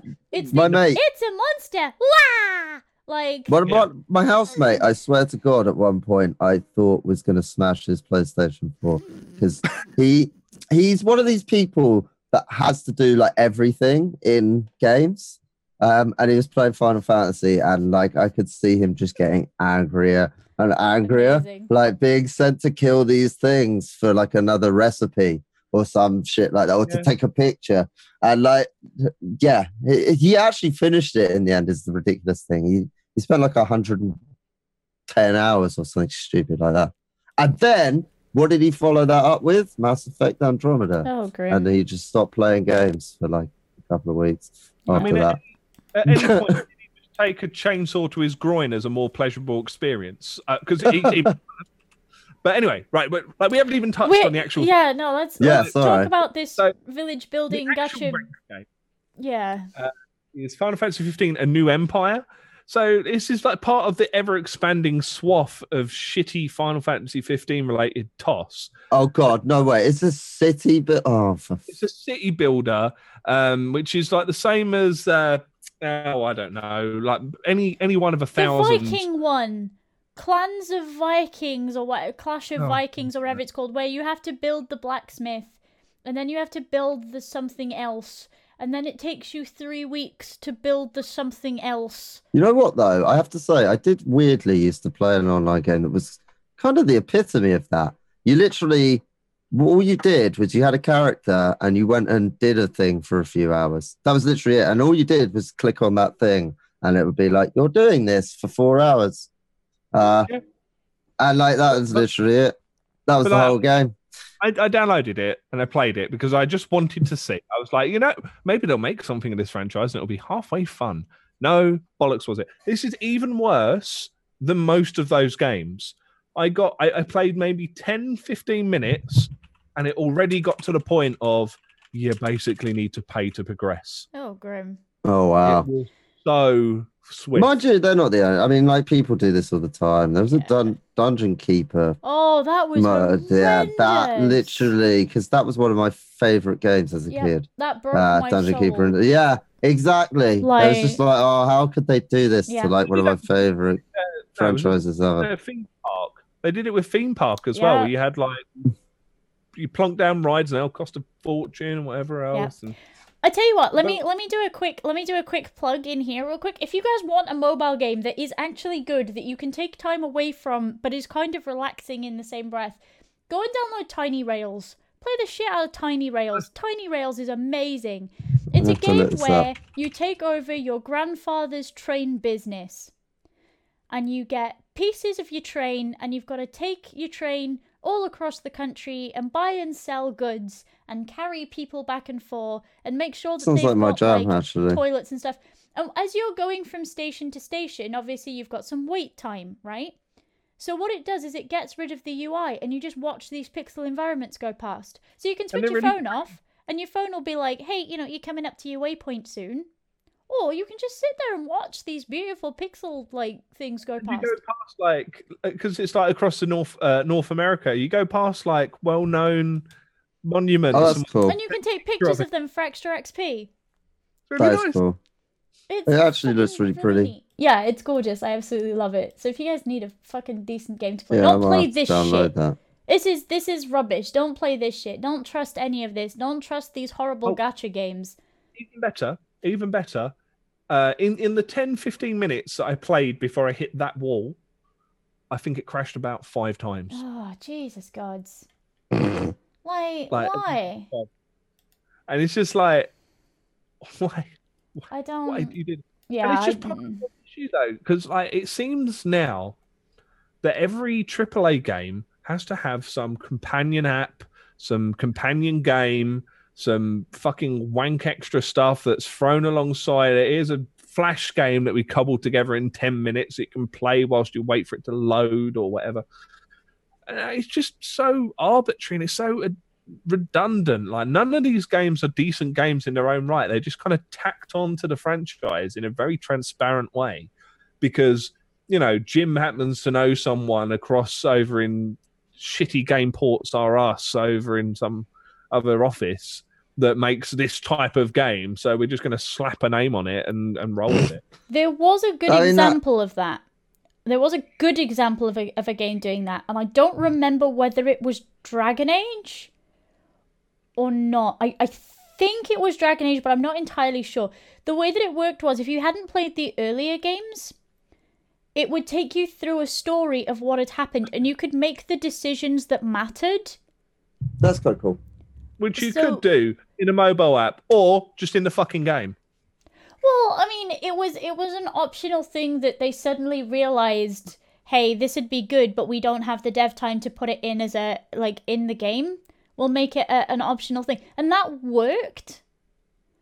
You could stick that in a browser. Yeah. A mobile app. You can just bang it into a web browser thing and do it that way or whatever else. Oh god, the Pip-Boy app. I mean, that was a novelty thing. And it was to go with their collector's edition, right? Yeah. You could feasibly use it if you really want it, but it was... Not on a screen, that's more you couldn't. It was just a novelty thing. It wasn't very useful. But... It was a cool idea. Don't get me wrong. Right. I mean, but it wasn't terribly practical. No. But yeah, it just irks me because there's no value in them, and they're just really clearly, pointlessly slapped on, and that's it. Yeah. They're just there because they can ride on the name, and nothing more. Yeah, that's literally it. And I think, unfortunately, it's literally there is this capitalist thing because so many of the AAA devs are these big multinational corporations now, where it is literally, it doesn't matter what the developer wants anymore. Like, it's literally, because Square Enix are really good with the indies. Yeah, They supported and pushed out and promoted so many fucking fantastic indie games. that is And- true. I just got a code for one that I'm so excited for. Which one? Black the Fall. Oh, I've been waiting for it yes. since Res last year. I actually had a little play of it the other day, and it's freaking awesome. But yeah, they've been pulling out loads of really cool stuff, and they don't need a fucking piece of shit slapped onto the side of them, whatever. Right. It bugs me. Yeah, it's weird. Like, you are right, and it's kind of worrying when companies like Square Enix are doing it as well. I think because you expect that sort of stuff that would do it. They seem to be one of the ones that kind of hold. Even though I disagree that Final Fantasy 15 really had that much value to it as a game and whatever else, and on the grand scheme of things, usually their games are pretty good. Like maybe, and I don't see how this would do this, but let's just be charitable for a little minute. But maybe their thought is, the mobile market's so big, maybe we can get a couple of people to like come play our other games from the mobile games. But the problem would be that would have to be a good game first. Yeah, to get them interested in. Yeah. The thing is, as well, on the App Store, at least the Google App Store, Google Play Store, should I say, the entire top banner, which is like usually like latest games and whatever else, and it scrolls across and it's like promoted slots. Right. All of the slots of this game. Wow. They've literally purchased every single slot, so it's all just different screens from this piece of shit game. Before you get to the charts and everything, there's an ad for it, and there are 3 different ads within that first ad. In new and updated game, it's right there. It's in the top spot. That top bar, if you scroll across, it's all 7 panes. Oh, I've only got 3 panes, but really? they're all Final Fantasy. Oh, I think if you go into games rather than just the store, okay. It's all 7 panes. The other thing is, it's only got a rating of 3.6 right now. That's fucking generous. The first couple of results for it are miserable. Yeah, because it's great. 3.6 is super generous. It's 2 if you really, really enjoy fucking wanking your money up the wall. Yeah, what's that actually called? This is Final Fantasy 15, A New Empire. A New Empire, yeah. A whole new empire. Oh God. Should we move on to some good games? Should we do our game recommendations for this week? Because we've got some good ones this week, and I'm fed up of talking about shitty mobile games because they upset me a great deal. Why would you want to not talk about the wonderful Talk about Dr. Decker, please. So I'm yet to finish this. I've still got this so bad. Maybe a quarter of the game left, something like that. And I kind of stopped because my brain was melting. Oh, I saw a bit of Savage playing this. It seemed really cool. Bad. Except for the fact that one of the people is a really bad actor that it just was really distracting me. But I have almost fetish levels of enjoyment of FMV games. There's just something I really, really enjoy about them. Yep. So I play interestingly enough, one of the actors from Contradiction is in this game. Did you play The Bunker? Because that was really cool. I enjoyed that. The Bunker I have this warm, soft spot in my heart for because it was literally developed around the corner from me. Yeah. It was a really, I really enjoyed it. It was different. Yeah. It was a great. To anything I played. It was more of an interactive. They've got another one out now. Really? Yes. Ooh, I'm gonna have to check that out. Mm-hmm. But you've also got Her Story. That was great. That was great. Stories Untold, almost kind of in that. It wasn't an FMV game, but it felt like it was almost an FMV game at points. It was very in that space. I mean, even some of the older ones, back on the PS1, they had an X-Files game that was all FMV, and it was really kind of weird. But this, so the premise. I wish I could play this on the mic. I literally played the X-Files sound when you said that, right? But you can't hear it.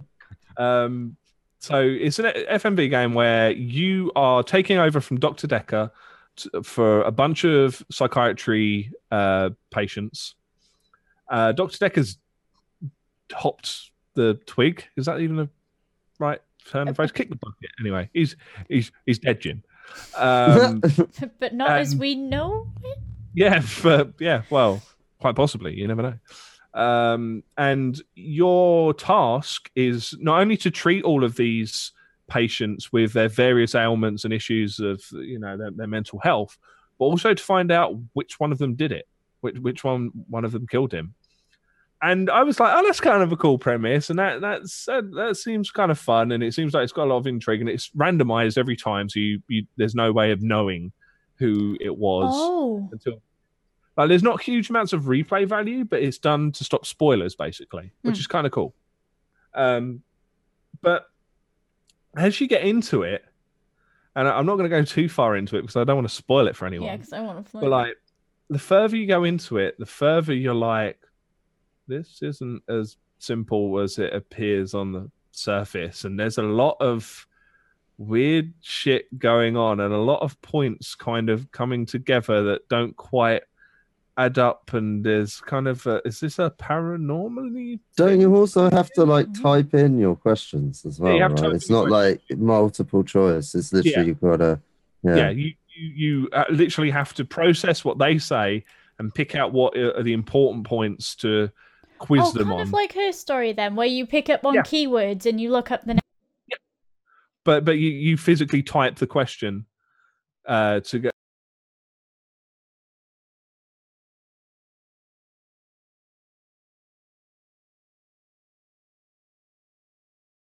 the right answer or whatever else, then they'll just have like I have no idea kind of. You might need to repeat that because my cable is snapping in my microphone and it just snapped right out.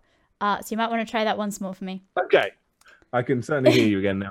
Good. But so I've lost my train of thought. But yeah, so like the different bits and pieces that you say back and forth to them, you have to make sure that you're picking up the right thing and whatever else. Otherwise, they're just like, I don't know.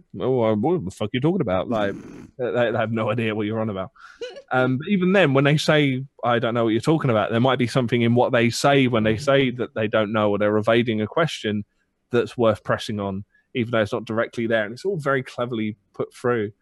And then cross-referencing between some of the patients to nail them down. It's just really fascinating. And it's really, unless you're sort of paying super attention to the commonalities and like the linkages between different things that they're saying and stuff that they say kind of offhand, you won't get what you're supposed to be asking them about and what direction you should push them in.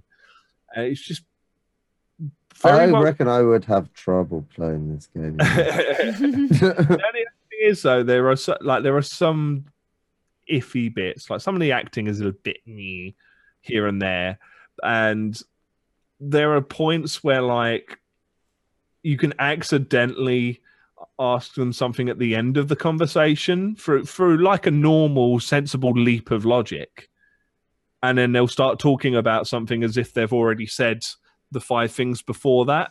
Yeah, some kind of breaks in process that kind of. That's one of the things I did notice about it. So at one point, I'm talking about a certain figure, and I'm like, "Who? What? I don't know where they go. I didn't even know they fucking existed. Like, I have no idea." So there's a bit of chafe in there, but other than that, the game's really cool. It's like £8.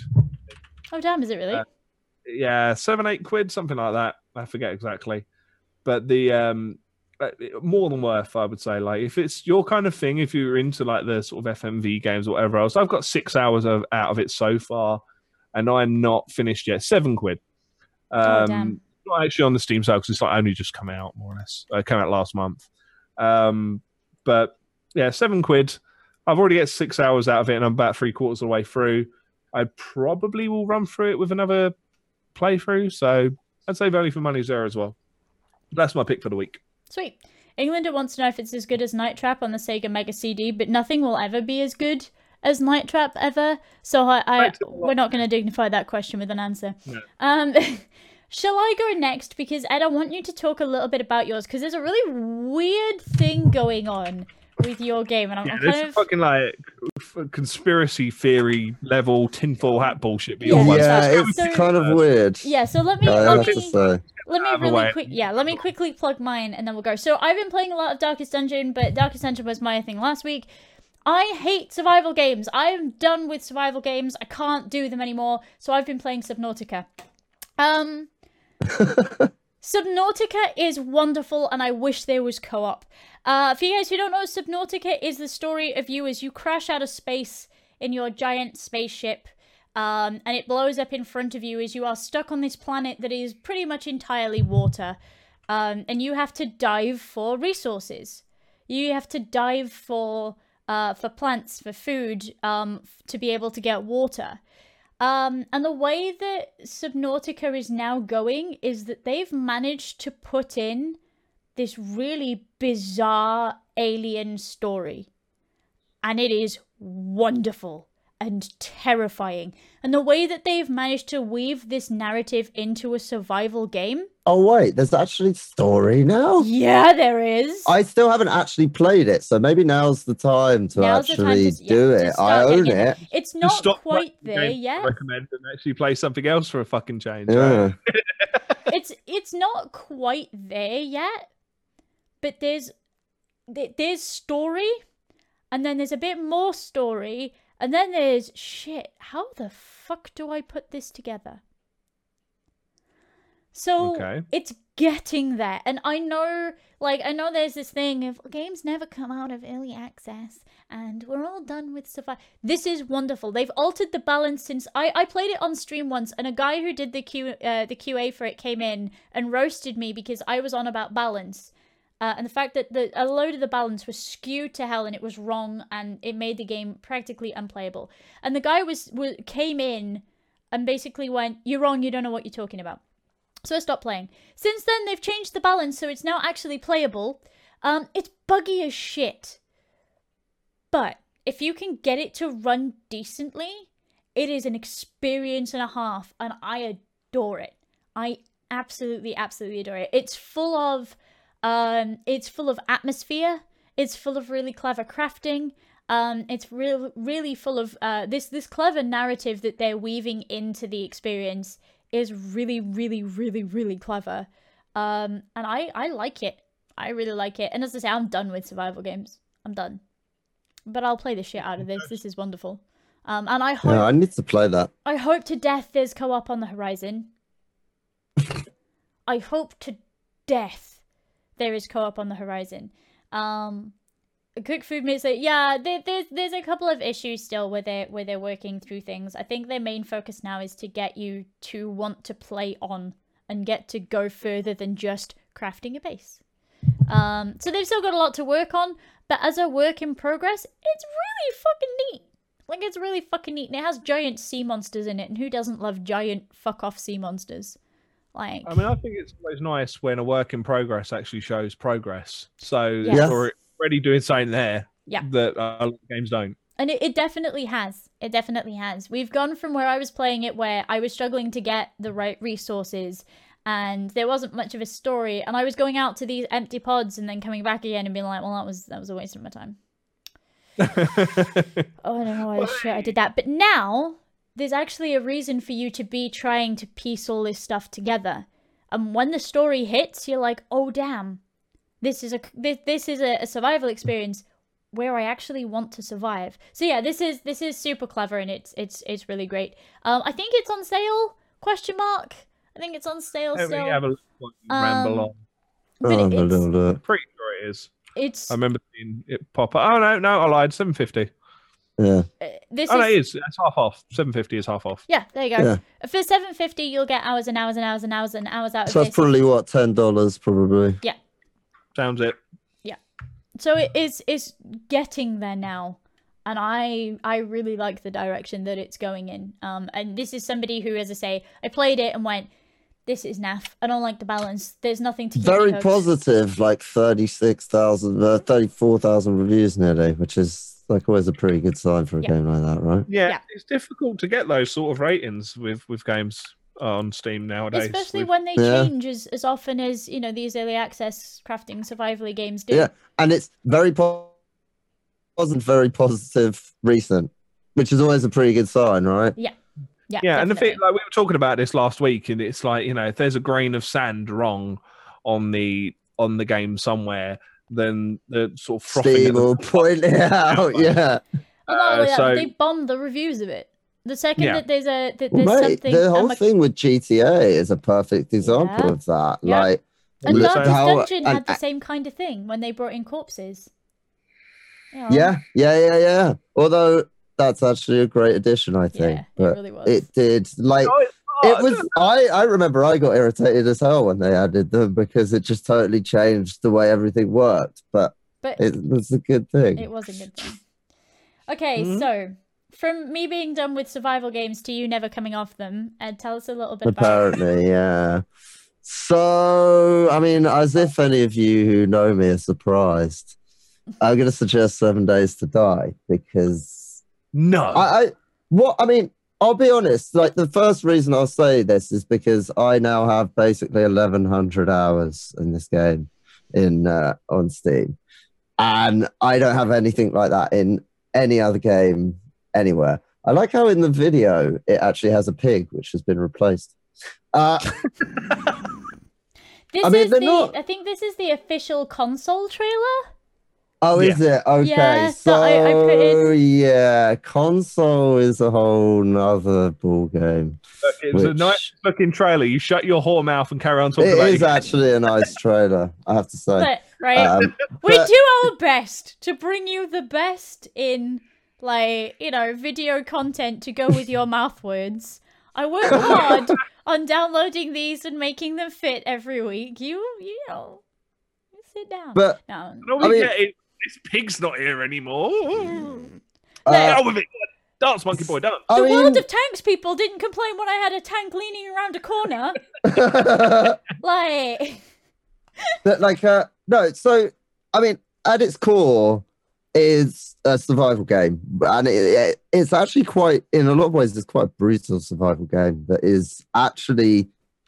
I think quite markedly different from most out there because it is actually a proper PvE game. I think that's something that not many people have done. I think you'd struggle to do PvP in 7 Days to Die. I know there are servers out there, but it's really not built for that. And it has a very complex and full crafting system that allows you to build with blocks and stuff like that, which means you can be extremely creative. But also, I like the developers. They're not the quickest when it comes to updates, but they obviously care about the game. They're like a small development team, and when an update comes, they've done a lot.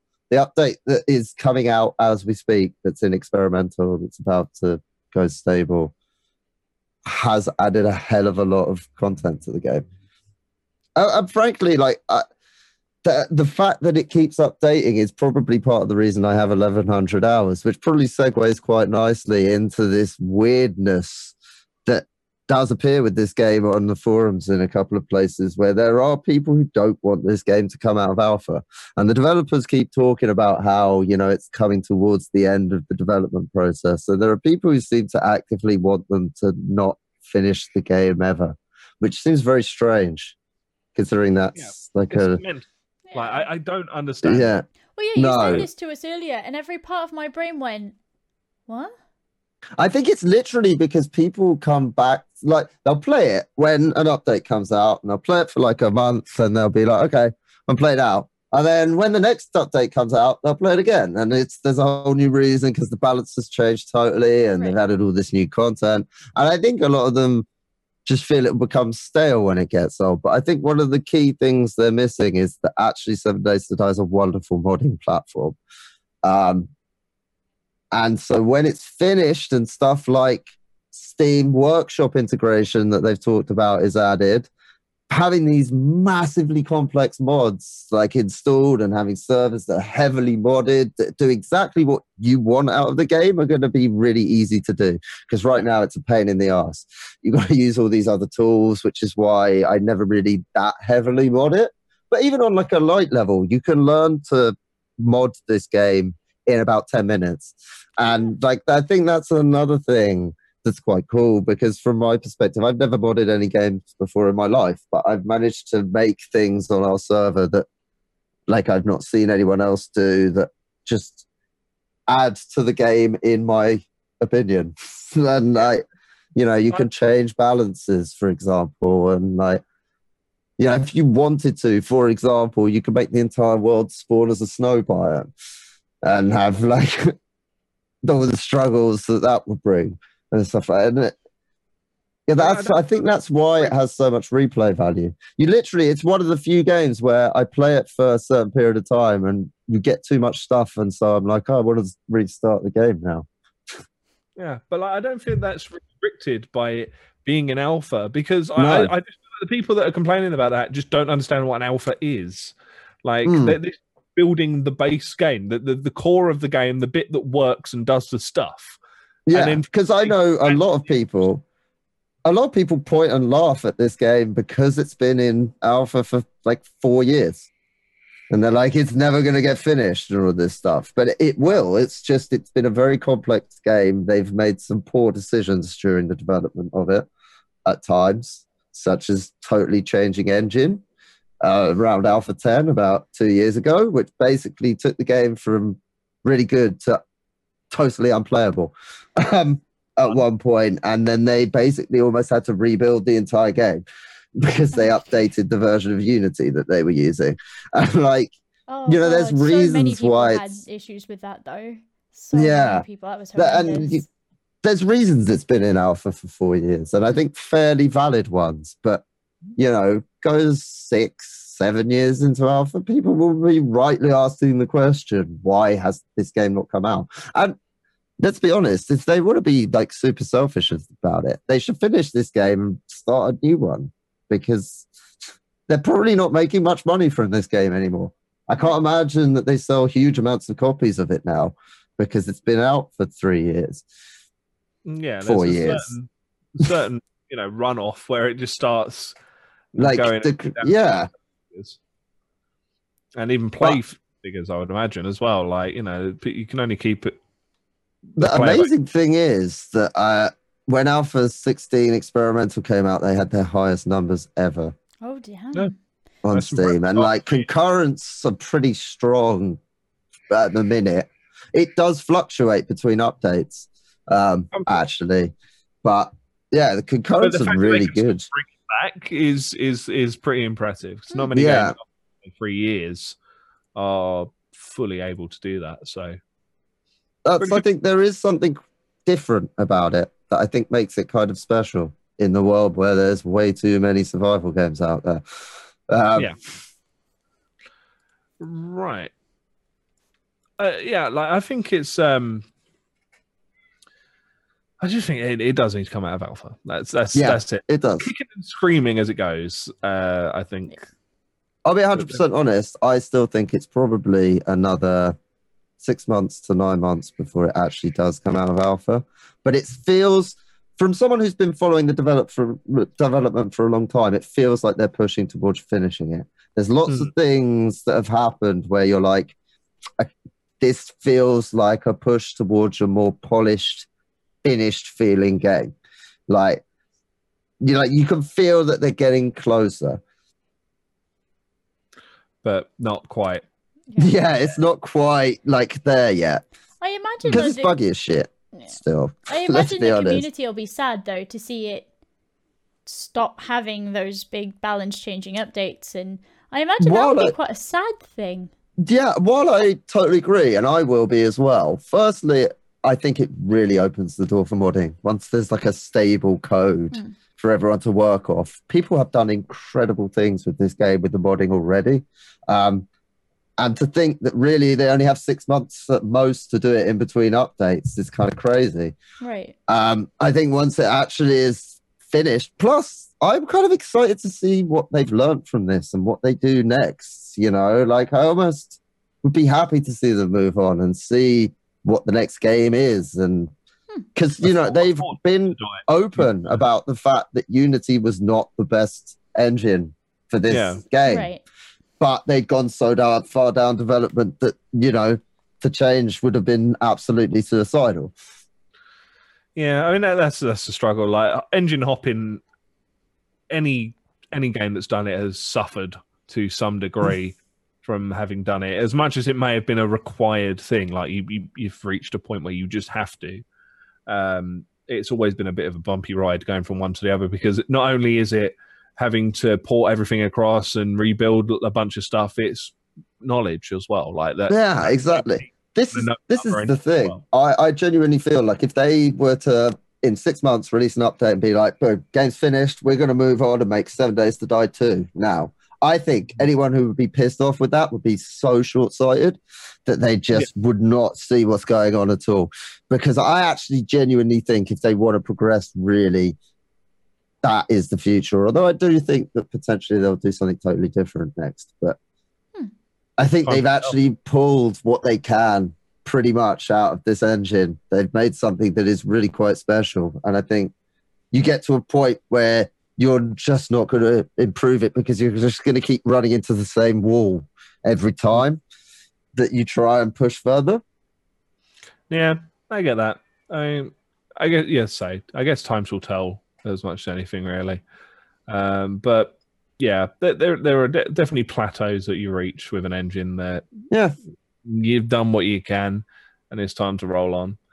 Yeah, we shall see. But I think it's probably time to move on to our biggest subject of the week, and it's the slightly spicy one. Oh, but boy. I think we've actually got non-dickhead opinions on it, so I think we'll probably go quite well with this. Yeah. I mean, I can always play devil's advocate here because I've been looking at the reactions on Twitter. Yeah. And Also, I've been paying attention to what people have been saying, but I certainly have a slightly different perspective than some of them, I think. Okay, so what we are discussing, affiliates now have a sub button. So much in the same way as partners currently have one, affiliates have also had theirs added as well. They'll be able to get a single emote rather for than each tier.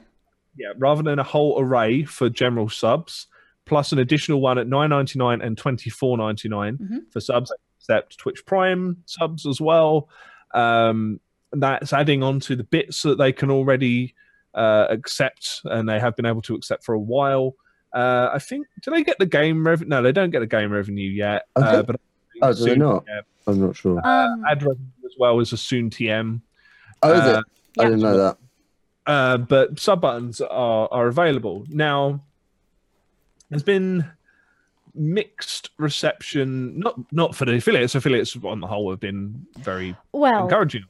I'll be honest, I have not seen many partners being. Oh, affiliates get a game revenue as well. Okay, my bad. That must have. I was going to say, let me post Jesse's tweet, which is the little table with all the differences. Yeah, that is good.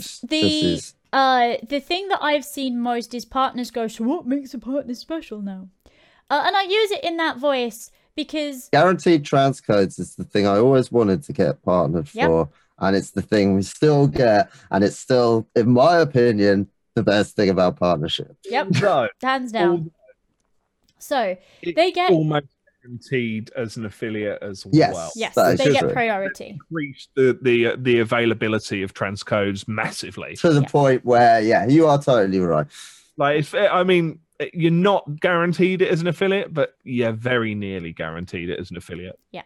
So they can have affiliates get bits, but they don't get the custom cheer emotes.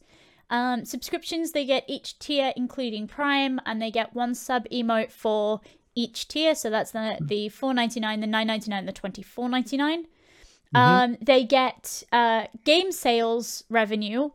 For partners, we're looking at premium features coming soon, but there's no real indication of what those premium features are, so we're not entirely sure what they are. Interestingly enough, originally, they did say that partners were going to receive an enhancement to their offering before the sub button dropped, and that's kind of drifted, which is not a gripe, but it's interesting that that's occurred. I know we actually have to be a little careful talking about this side of it, but from my understanding of it, actually no. Splits? Yeah, from my understanding, for affiliates are, as far as I'm aware, 50-50. That's what I've read. Yeah. I was trying to figure out how to word that. Partners, be careful. Yeah. And partners get potentially different revenue shares based on their individual contracts. Yeah. Yes. But that's on a partner-to-partner basis. Like, there's no there's who gets who, what, when, where. But yeah, they don't get things like the little sub notifier that is next to their name. They just get the default ones. They also have to pay all the fees, right? Yes. On the transactions between them and Twitch, right? Which is. So I mean, I'm going to go right into my issue with this. In my opinion, and this people may not like this, and I totally understand why people are doing this. Firstly, this is aimed directly at GameWisp, in my opinion, and people like that. Twitch have seen people making money off their ecosystem, and they're like, we want to keep that in the Twitch ecosystem. The problem is that they take a much higher cut than something like GameWisp. And you may say that, like, you could say that that is fair enough, but I think that actually the problem is, do we think that being a sub on Twitch is enough of a draw that you're not actually going to lose out in realism? Yes. Having subs on Twitch because of the cut difference. It's incentivized, and it's also less clicks. I know it sounds absolutely dumb. It being in-house makes a big difference. Like 2 clicks, maybe 3. Whereas subbing on GameWisp is clicking through to the site, and then if you haven't got an account or if you haven't linked up your account yet, you've got to go through the process of linking that up, and then you've got to link up a payment provider, and then you've got to go through and reconfirm that you've got to do it. Then you've got to transfer back to Twitch to share it, or you click a button in GameWisp somewhere else in order to share it, so it comes through as an alert. It's a lot more of a lengthy process. You've also got to link up your payment provider with a third party, which a lot of people are discouraged from doing. Just people are worried about where their money goes and what they assign their money to. Like, I'm talking the average viewer here, rather than power users of Twitch. Which I mean, what I will say is Prime is a big difference, I guess, especially with it being rolled out to 200 countries. Like, well, it's basically everyone. Basically, like just beforehand. So now all of a sudden you've got these extra 200 countries that have access to Prime now. I think the more in-house tools Twitch can give their streamers, the better. And it is much easier to say to somebody, if you want to support my content, you can just subscribe to the channel. It's click up there, you get access to X emote. You get your subscriber badge. You get I forget if affiliates get ad-free viewing, but for people like me, I can say, okay, you get ad-free viewing, you get this, you get that, and it's so much easier, I think, to sell that than it is to say you have to go to this. If you want to help support, you can subscribe, but it's kind of like partner subscription, but it's not, because you have to go to this external website, and then I have to track all of that. The one thing I will say that GameWisp has, though, that I wish we had, is that being able to say tier 1 is $1 plus, tier 2 is $4.99, tier 3 is $9.99, tier 4 is $15 or $14.99, rather than sticking to pre-designated. And I know that that's difficult, but I love Patreons that do this, and Patreon's another really interesting example of drawing in support from elsewhere. But I really love people who have a Patreon that is just $1 plus. Yeah. Whatever you can support, feel free to do so. Mm-hmm. But then I guess the problem with that is sub points, literally. I would literally say that that's why they probably didn't do it like that, is literally sub points. And making that decision on how that system works. But then that's quite I guess that's a nice system in itself. The sub point system. I like that, because it means that we get smaller goals to work towards on a regular basis. And that drives you as a content just generally creator. More emotes, which is always nice. Somebody in the chat really quickly is talking about if you get 100 subs, do you become a partner? I imagine that's not how it's going to work. I imagine the way that it'll work is you have to go through exactly the same process. But I'd also imagine that if you have 100 subs, it will look very favorably on you if you did apply for partner. For sure. I mean, I was talking to one of the Twitch dudes about this. Basically, for partnership applications previous to this, it's been very hard for them to establish who is doing well on Twitch to be able to say, yes, they do deserve, no, they don't deserve. They have stuff like concurrent viewers and peak viewers and increased numbers. And all I mean, do they have more stuff than we have? Like, for example, I'm presuming they have like better retention figures and stuff like that. Now, the thing that they do, very few that they use. The thing that they do is they look at things like hours watched per month. Yeah. Right. Okay. So that's close enough. Which is a stat that we have access to.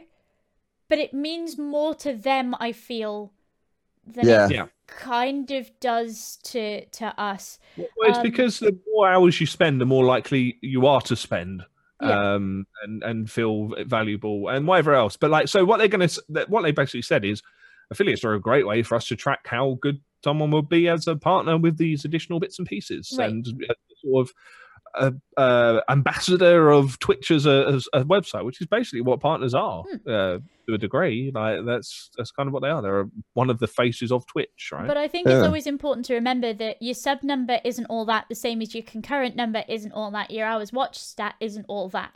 It's they look at you as an entire package, and having 100 subs might, that looks great. But you also have to be able to sell yourself. You also have to have put the hours in. You also have to have content that they are comfortable with sharing in various places.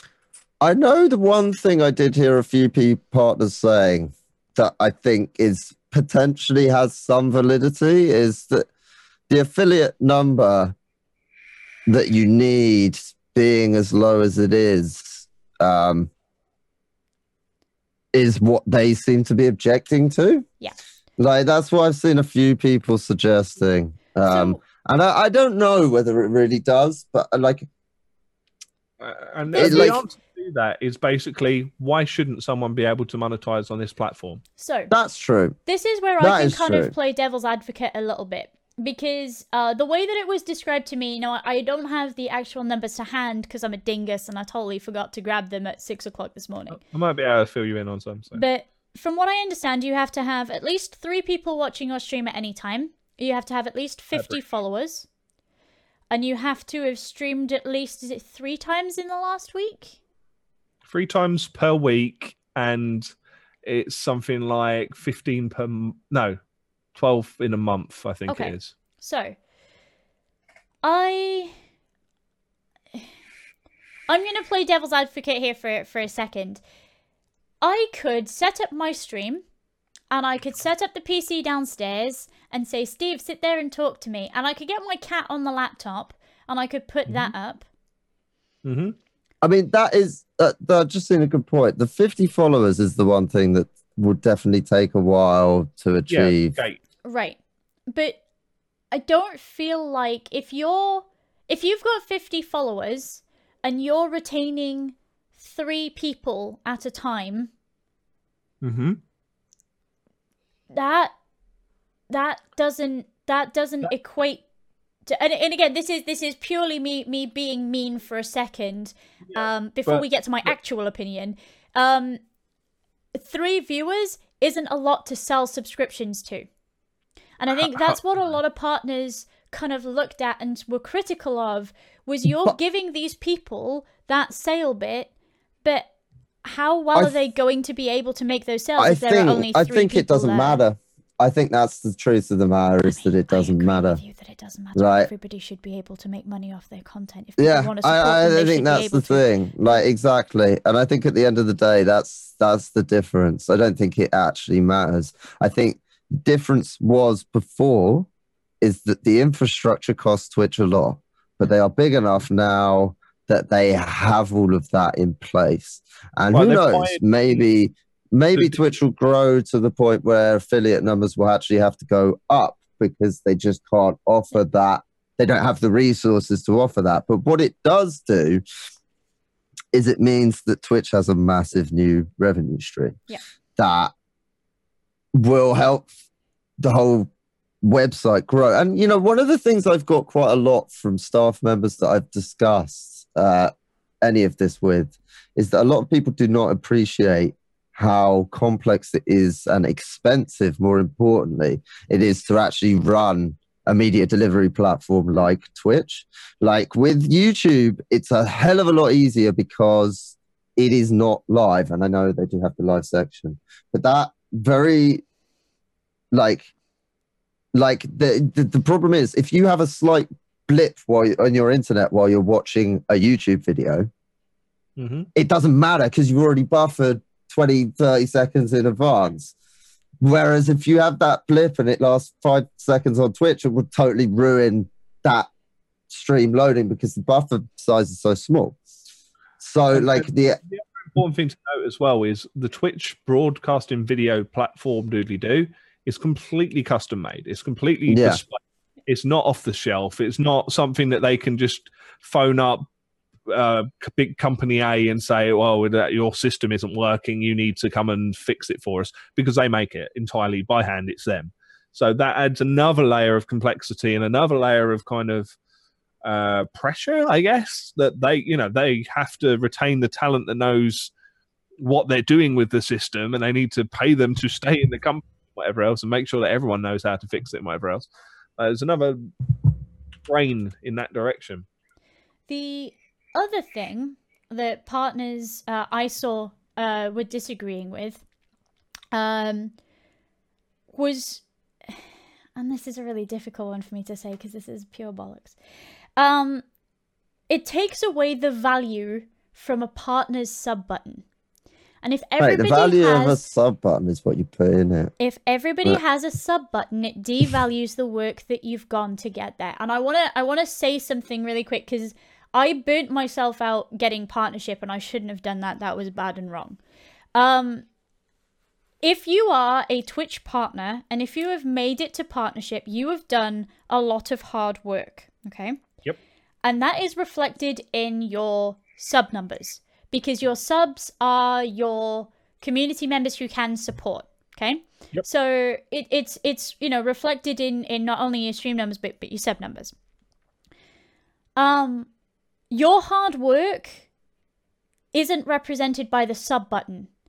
It's represented by your numbers behind the screen. Okay? And also, let's be real about this for a minute. There's plenty of affiliates who work harder than plenty of subs out there, or plenty of even non-affiliates who work harder than plenty of partners, out there. Work that hard.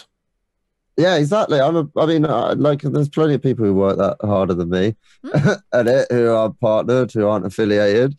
Like, it's kind of like that whole idea is kind of bullshit, I think, from its very root. That and let's be 100% brutally honest about this.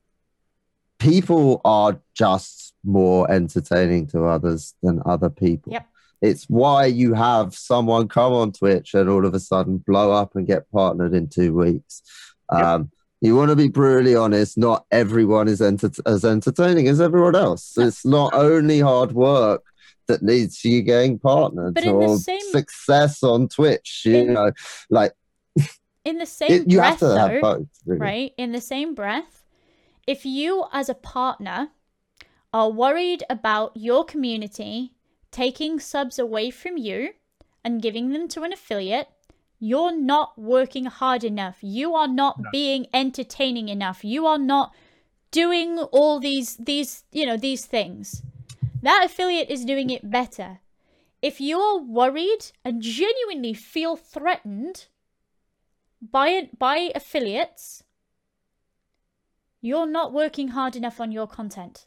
Yeah, I mean, I think if anyone as a partner is feeling threatened by affiliate subs, then that says a hell of a lot more about them than it does about affiliate subs. I was really disgusted, right? I put up a tweet that was like, affiliates, if you are getting your sub buttons this week, fucking rock that. Like, congratulations, you guys are amazing. If you're not an affiliate yet and you want to be, that's cool. Fucking work your asses off and get it. Like, I believe in you. And people were responding with like, this is the positive attitude I want to see, not anything else. And I'm like, what else have you been seeing? So I went to look for it. And the amount of people who were saying, I don't feel special anymore. Affiliates are going to be, or everybody's going to sub to these affiliates because XYZ. And I'm like, right, if you guys want to sub to an affiliate other than me, I'm not working hard enough. I'm not doing my job properly. So I need to work harder. And that's literally it. I have to be confident in my content that everybody is going to want to continue to support me. If they don't, that's fair enough, man. Yeah. Like, that's particularly, that's fine. That's absolutely fine. Like, people like unsub for all sorts of reasons, right? Fuck yeah. Like, we started doing poll this week, and I had a message being like, I don't approve of your content anymore because now you're a stripper. And I'm like, do you know what? If that's the way you feel, that's perfectly fucking valid. Go put your sub towards somebody who you think deserves it.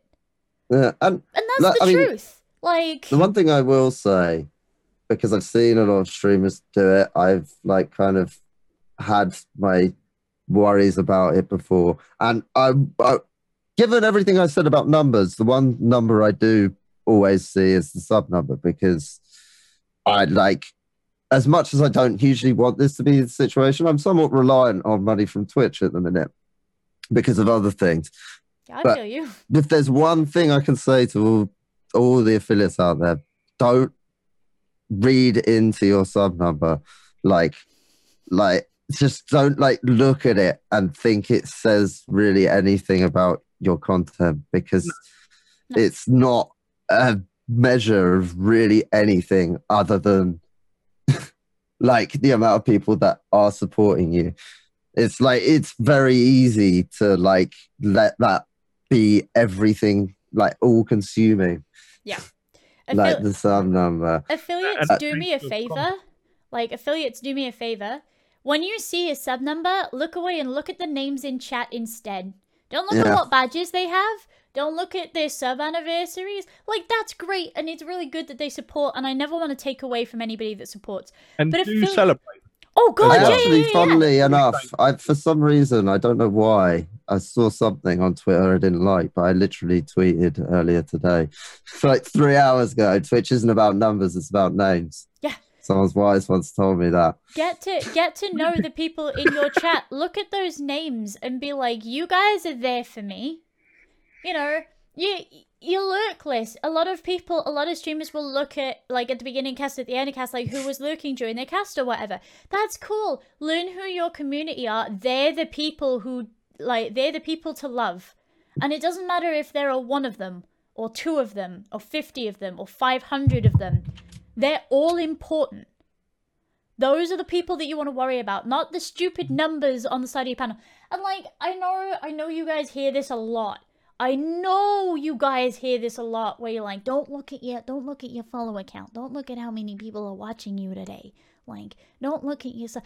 Like, genuinely, look at chat. Look at those people who want to be friends with you, who want to interact with you. Look at the people who, and we've all got them. Look at the people who favorite your tweets, who retweet your stuff, who tweet you dumb shit when they see it, because it reminded them of your content. Those are the people to care about, not your fucking numbers. Don't get caught up in that. I threw up a stream at like 5:30 this morning, maybe 6 o'clock this morning, because I'd woken up stupidly early, and people turned up and chatted bullshit about the game that I was playing. People turned up at like a time when I never stream and said hi and talked about shit. Yeah. And, like, see the fucking follower number in this channel. Like, it's bigger than a lot of people's, but it's certainly not that big for a fucking partner. And considering how rarely that I actually throw up a stream on here, not that often, people that are still dedicated enough to actually turn up and fucking chat shit with me at 6 o'clock in the morning. And I think this is the thing, going back to the actual topic at hand a little bit, but like, the people who are really worried about this, and I accept that, like, it's not my only source of income, and I can understand someone who this is their only source of income, and they're thinking, what the shit am I going to do? I'm going to have less money. But it's like, unfortunately, I think it's just like the nature of life right now.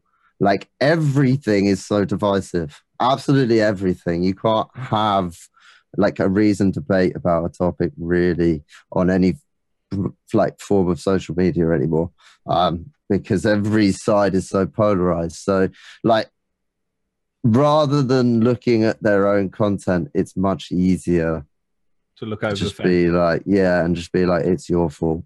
Yeah. So unfortunately, a lot of people just like don't want to take responsibility for their own actions anymore. I'm gonna go into like my piece about it, and I preface this by, holy shit, it's amazing that everyone gets to monetize their streams, and I think that's amazing. But my sole gripe with this is it's overnight. It's 60,000 additional people having a sub button overnight. And I think that people who are in the mid ground that are just starting to make it as a partner and are doing it as a full-time gig, and yes, you should always have a backup plan and whatever else, but you know, this effectively got sprung upon them. I think those people will struggle through sheer virtue of numbers and the likelihood. I think you're right. I don't think you're wrong. I'll be honest. Yeah. Like, I don't think you're wrong. And the likelihood of that being their friend that they know that they go on Twitch with. So, of course, they're going to sub to that person because it's their friend, and they're going to nag them if they don't. And you know, they're just people that they spend time with, and it's the novelty of it being a brand new thing as well. And then you know, there's a concern with that, and my sole thing with it is stagger it. Yeah. If they'd staggered the release of the sub buttons to affiliates, that problem goes away. It scales with the size of the platform, because the platform will grow as more people get access. I have to say, I do agree. And like, I personally, despite everything I've said, do feel like I'm probably going to end up with less subs, possibly because of that at some point. But it's one of those things. It's not like, I think this is the thing. I think some people are thinking it's their right to have those subs. Like, it's like there's their subs. That's a mistake. Like, yeah. Like, if you feel a level of entitlement to the subs that you get, to the community that you enjoy, to your ability to make money, and you feel a strong entitlement to the point where you're like, fuck these other people for being able to take away my subs and whatever else, you are a cunt. Like, basically. It's exactly the same with the don't turn your partner checkmark on and come in my stream because you're there to steal my view. Your viewers, your community, like, again, these are human beings. It's the same with mod team should be there for every single stream for every single. No, they've got lives. They need to do them. Like, I will be honest about that, though. I'm not a huge fan of the verified tick, but it's for kind of a different reason to that. And it's why I don't use it.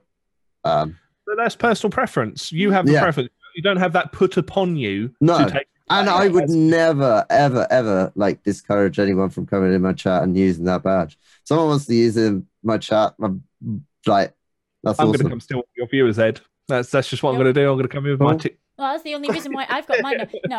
Cool. I'm still surprised to this fucking day anyone actually wants to come and see my channel anyway. So, like, right? I kind of just like think everyone who's coming in, they'll just be like, oh, someone else is streaming now. Let's just go here anyway. So, like, it's fine.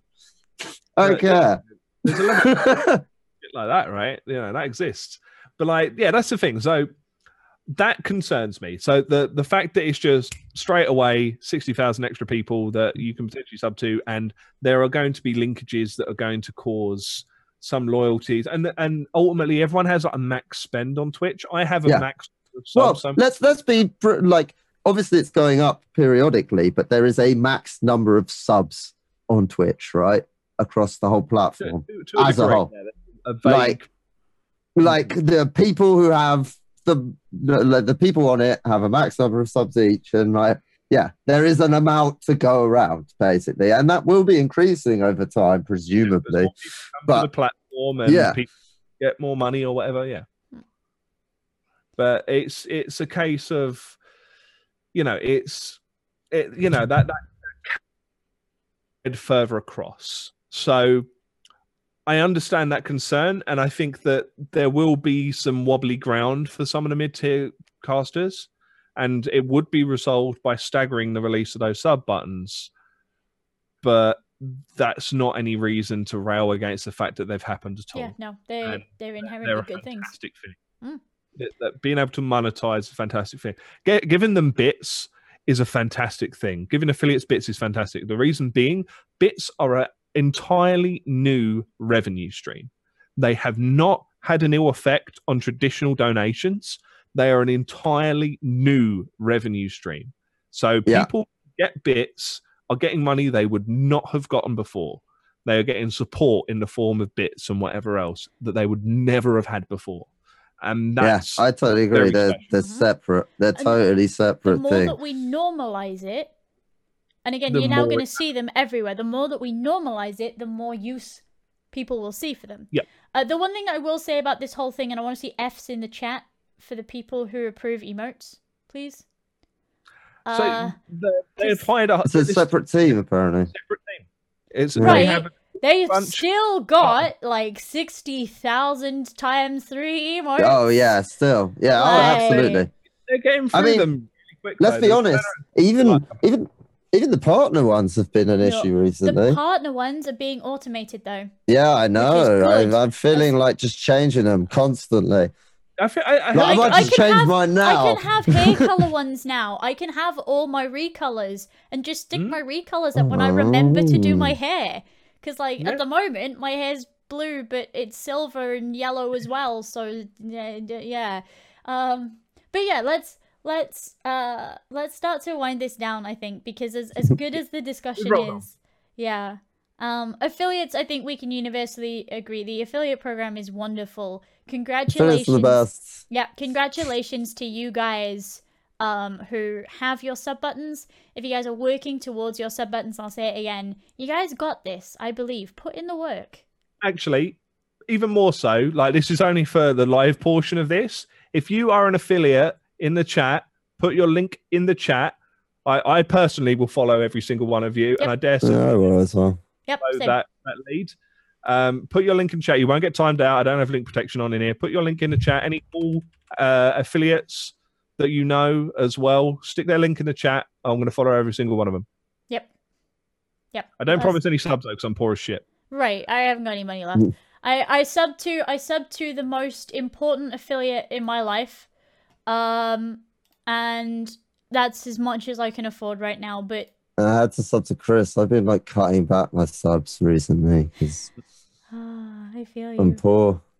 But yeah, can you guys all go follow this person as well while we're doing thingies, because she's amazing and I know she wishes she could be here.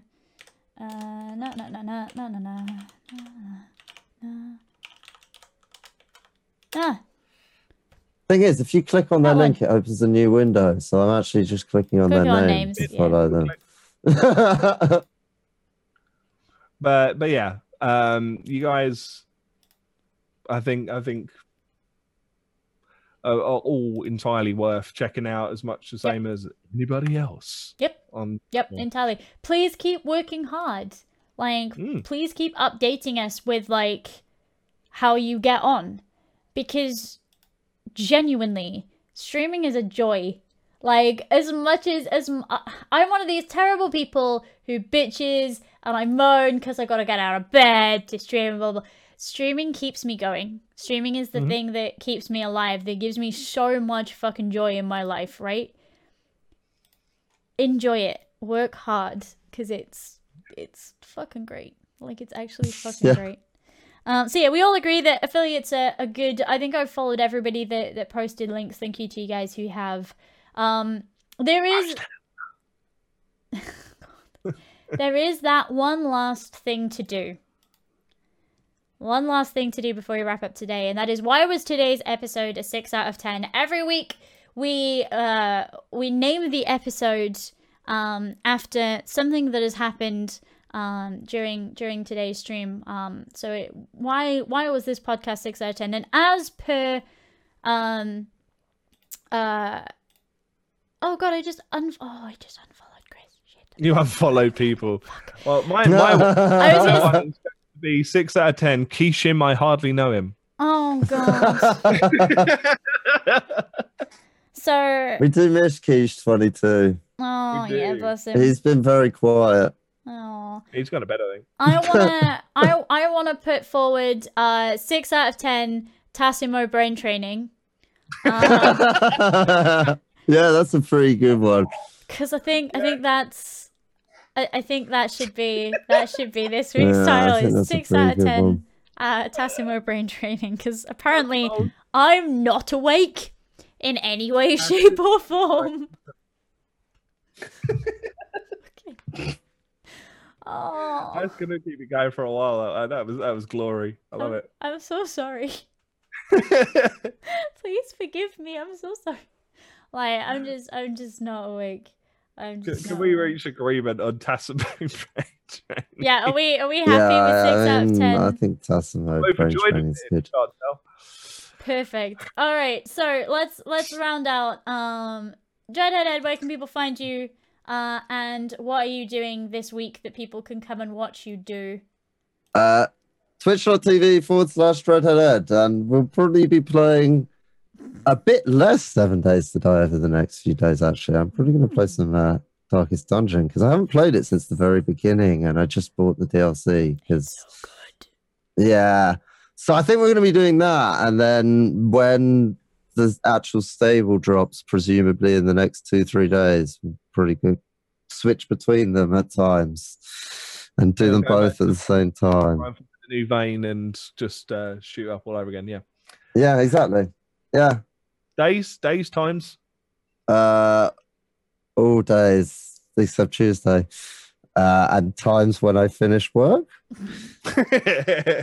Is Follow probably the Twitter. Twitter. Yeah, follow Yeah, the Twitter. follow the Twitter.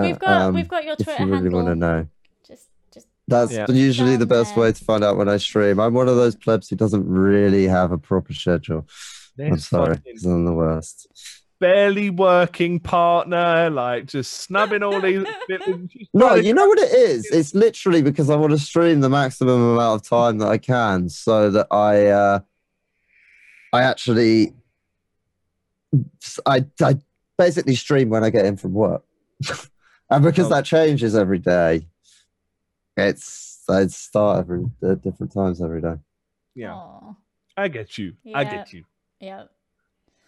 Pip, Yes. what are your plans? Hi. Okay, so I'm Tiny Pixels. My name is Pip. I'm a variety streamer and also a fitness fanatic. Monday mornings 10 a.m. BST and Wednesday mornings 10 a.m. BST. We do pole fitness, which is neat. It's like yoga but on the wrong axes, and sometimes I fall on my face.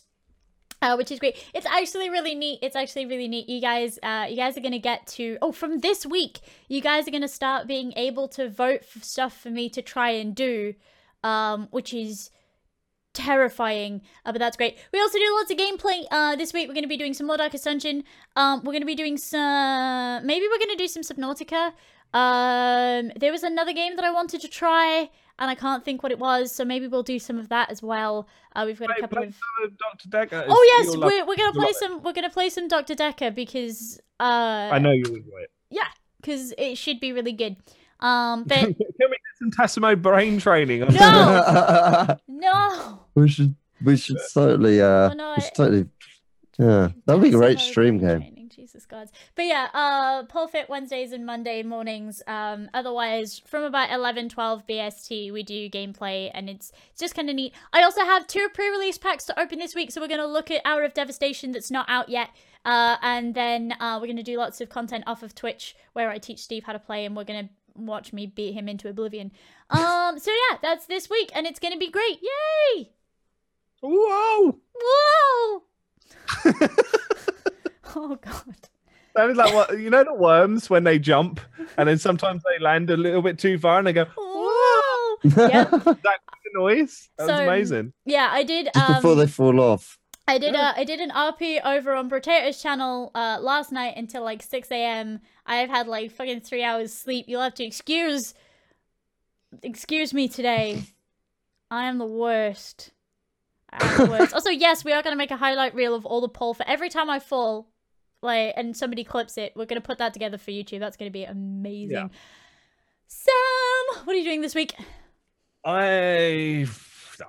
Who knows? I will myself as well as surprising you all. How about that for an offer? And Excellent. This is to play through. Planet Coaster's had another update, so has it? That it's like their summer update, which they've added like a bunch of stuff into. I think there's like another 2 sets of campaign things or something. Like there's quite a bit that they've added into it again for free because they're cool. Yeah. Playing around with that. I've got more Final Fantasy 14 to play through. I've got to finish I always forget the full name of it. Infectious Madness of Dr. Decker. I need to finish, and I might do another playthrough of that, quite possibly. Why is it with these people who don't know what quiche is? I know. Like, you heathens. Is that an egg and bacon pie?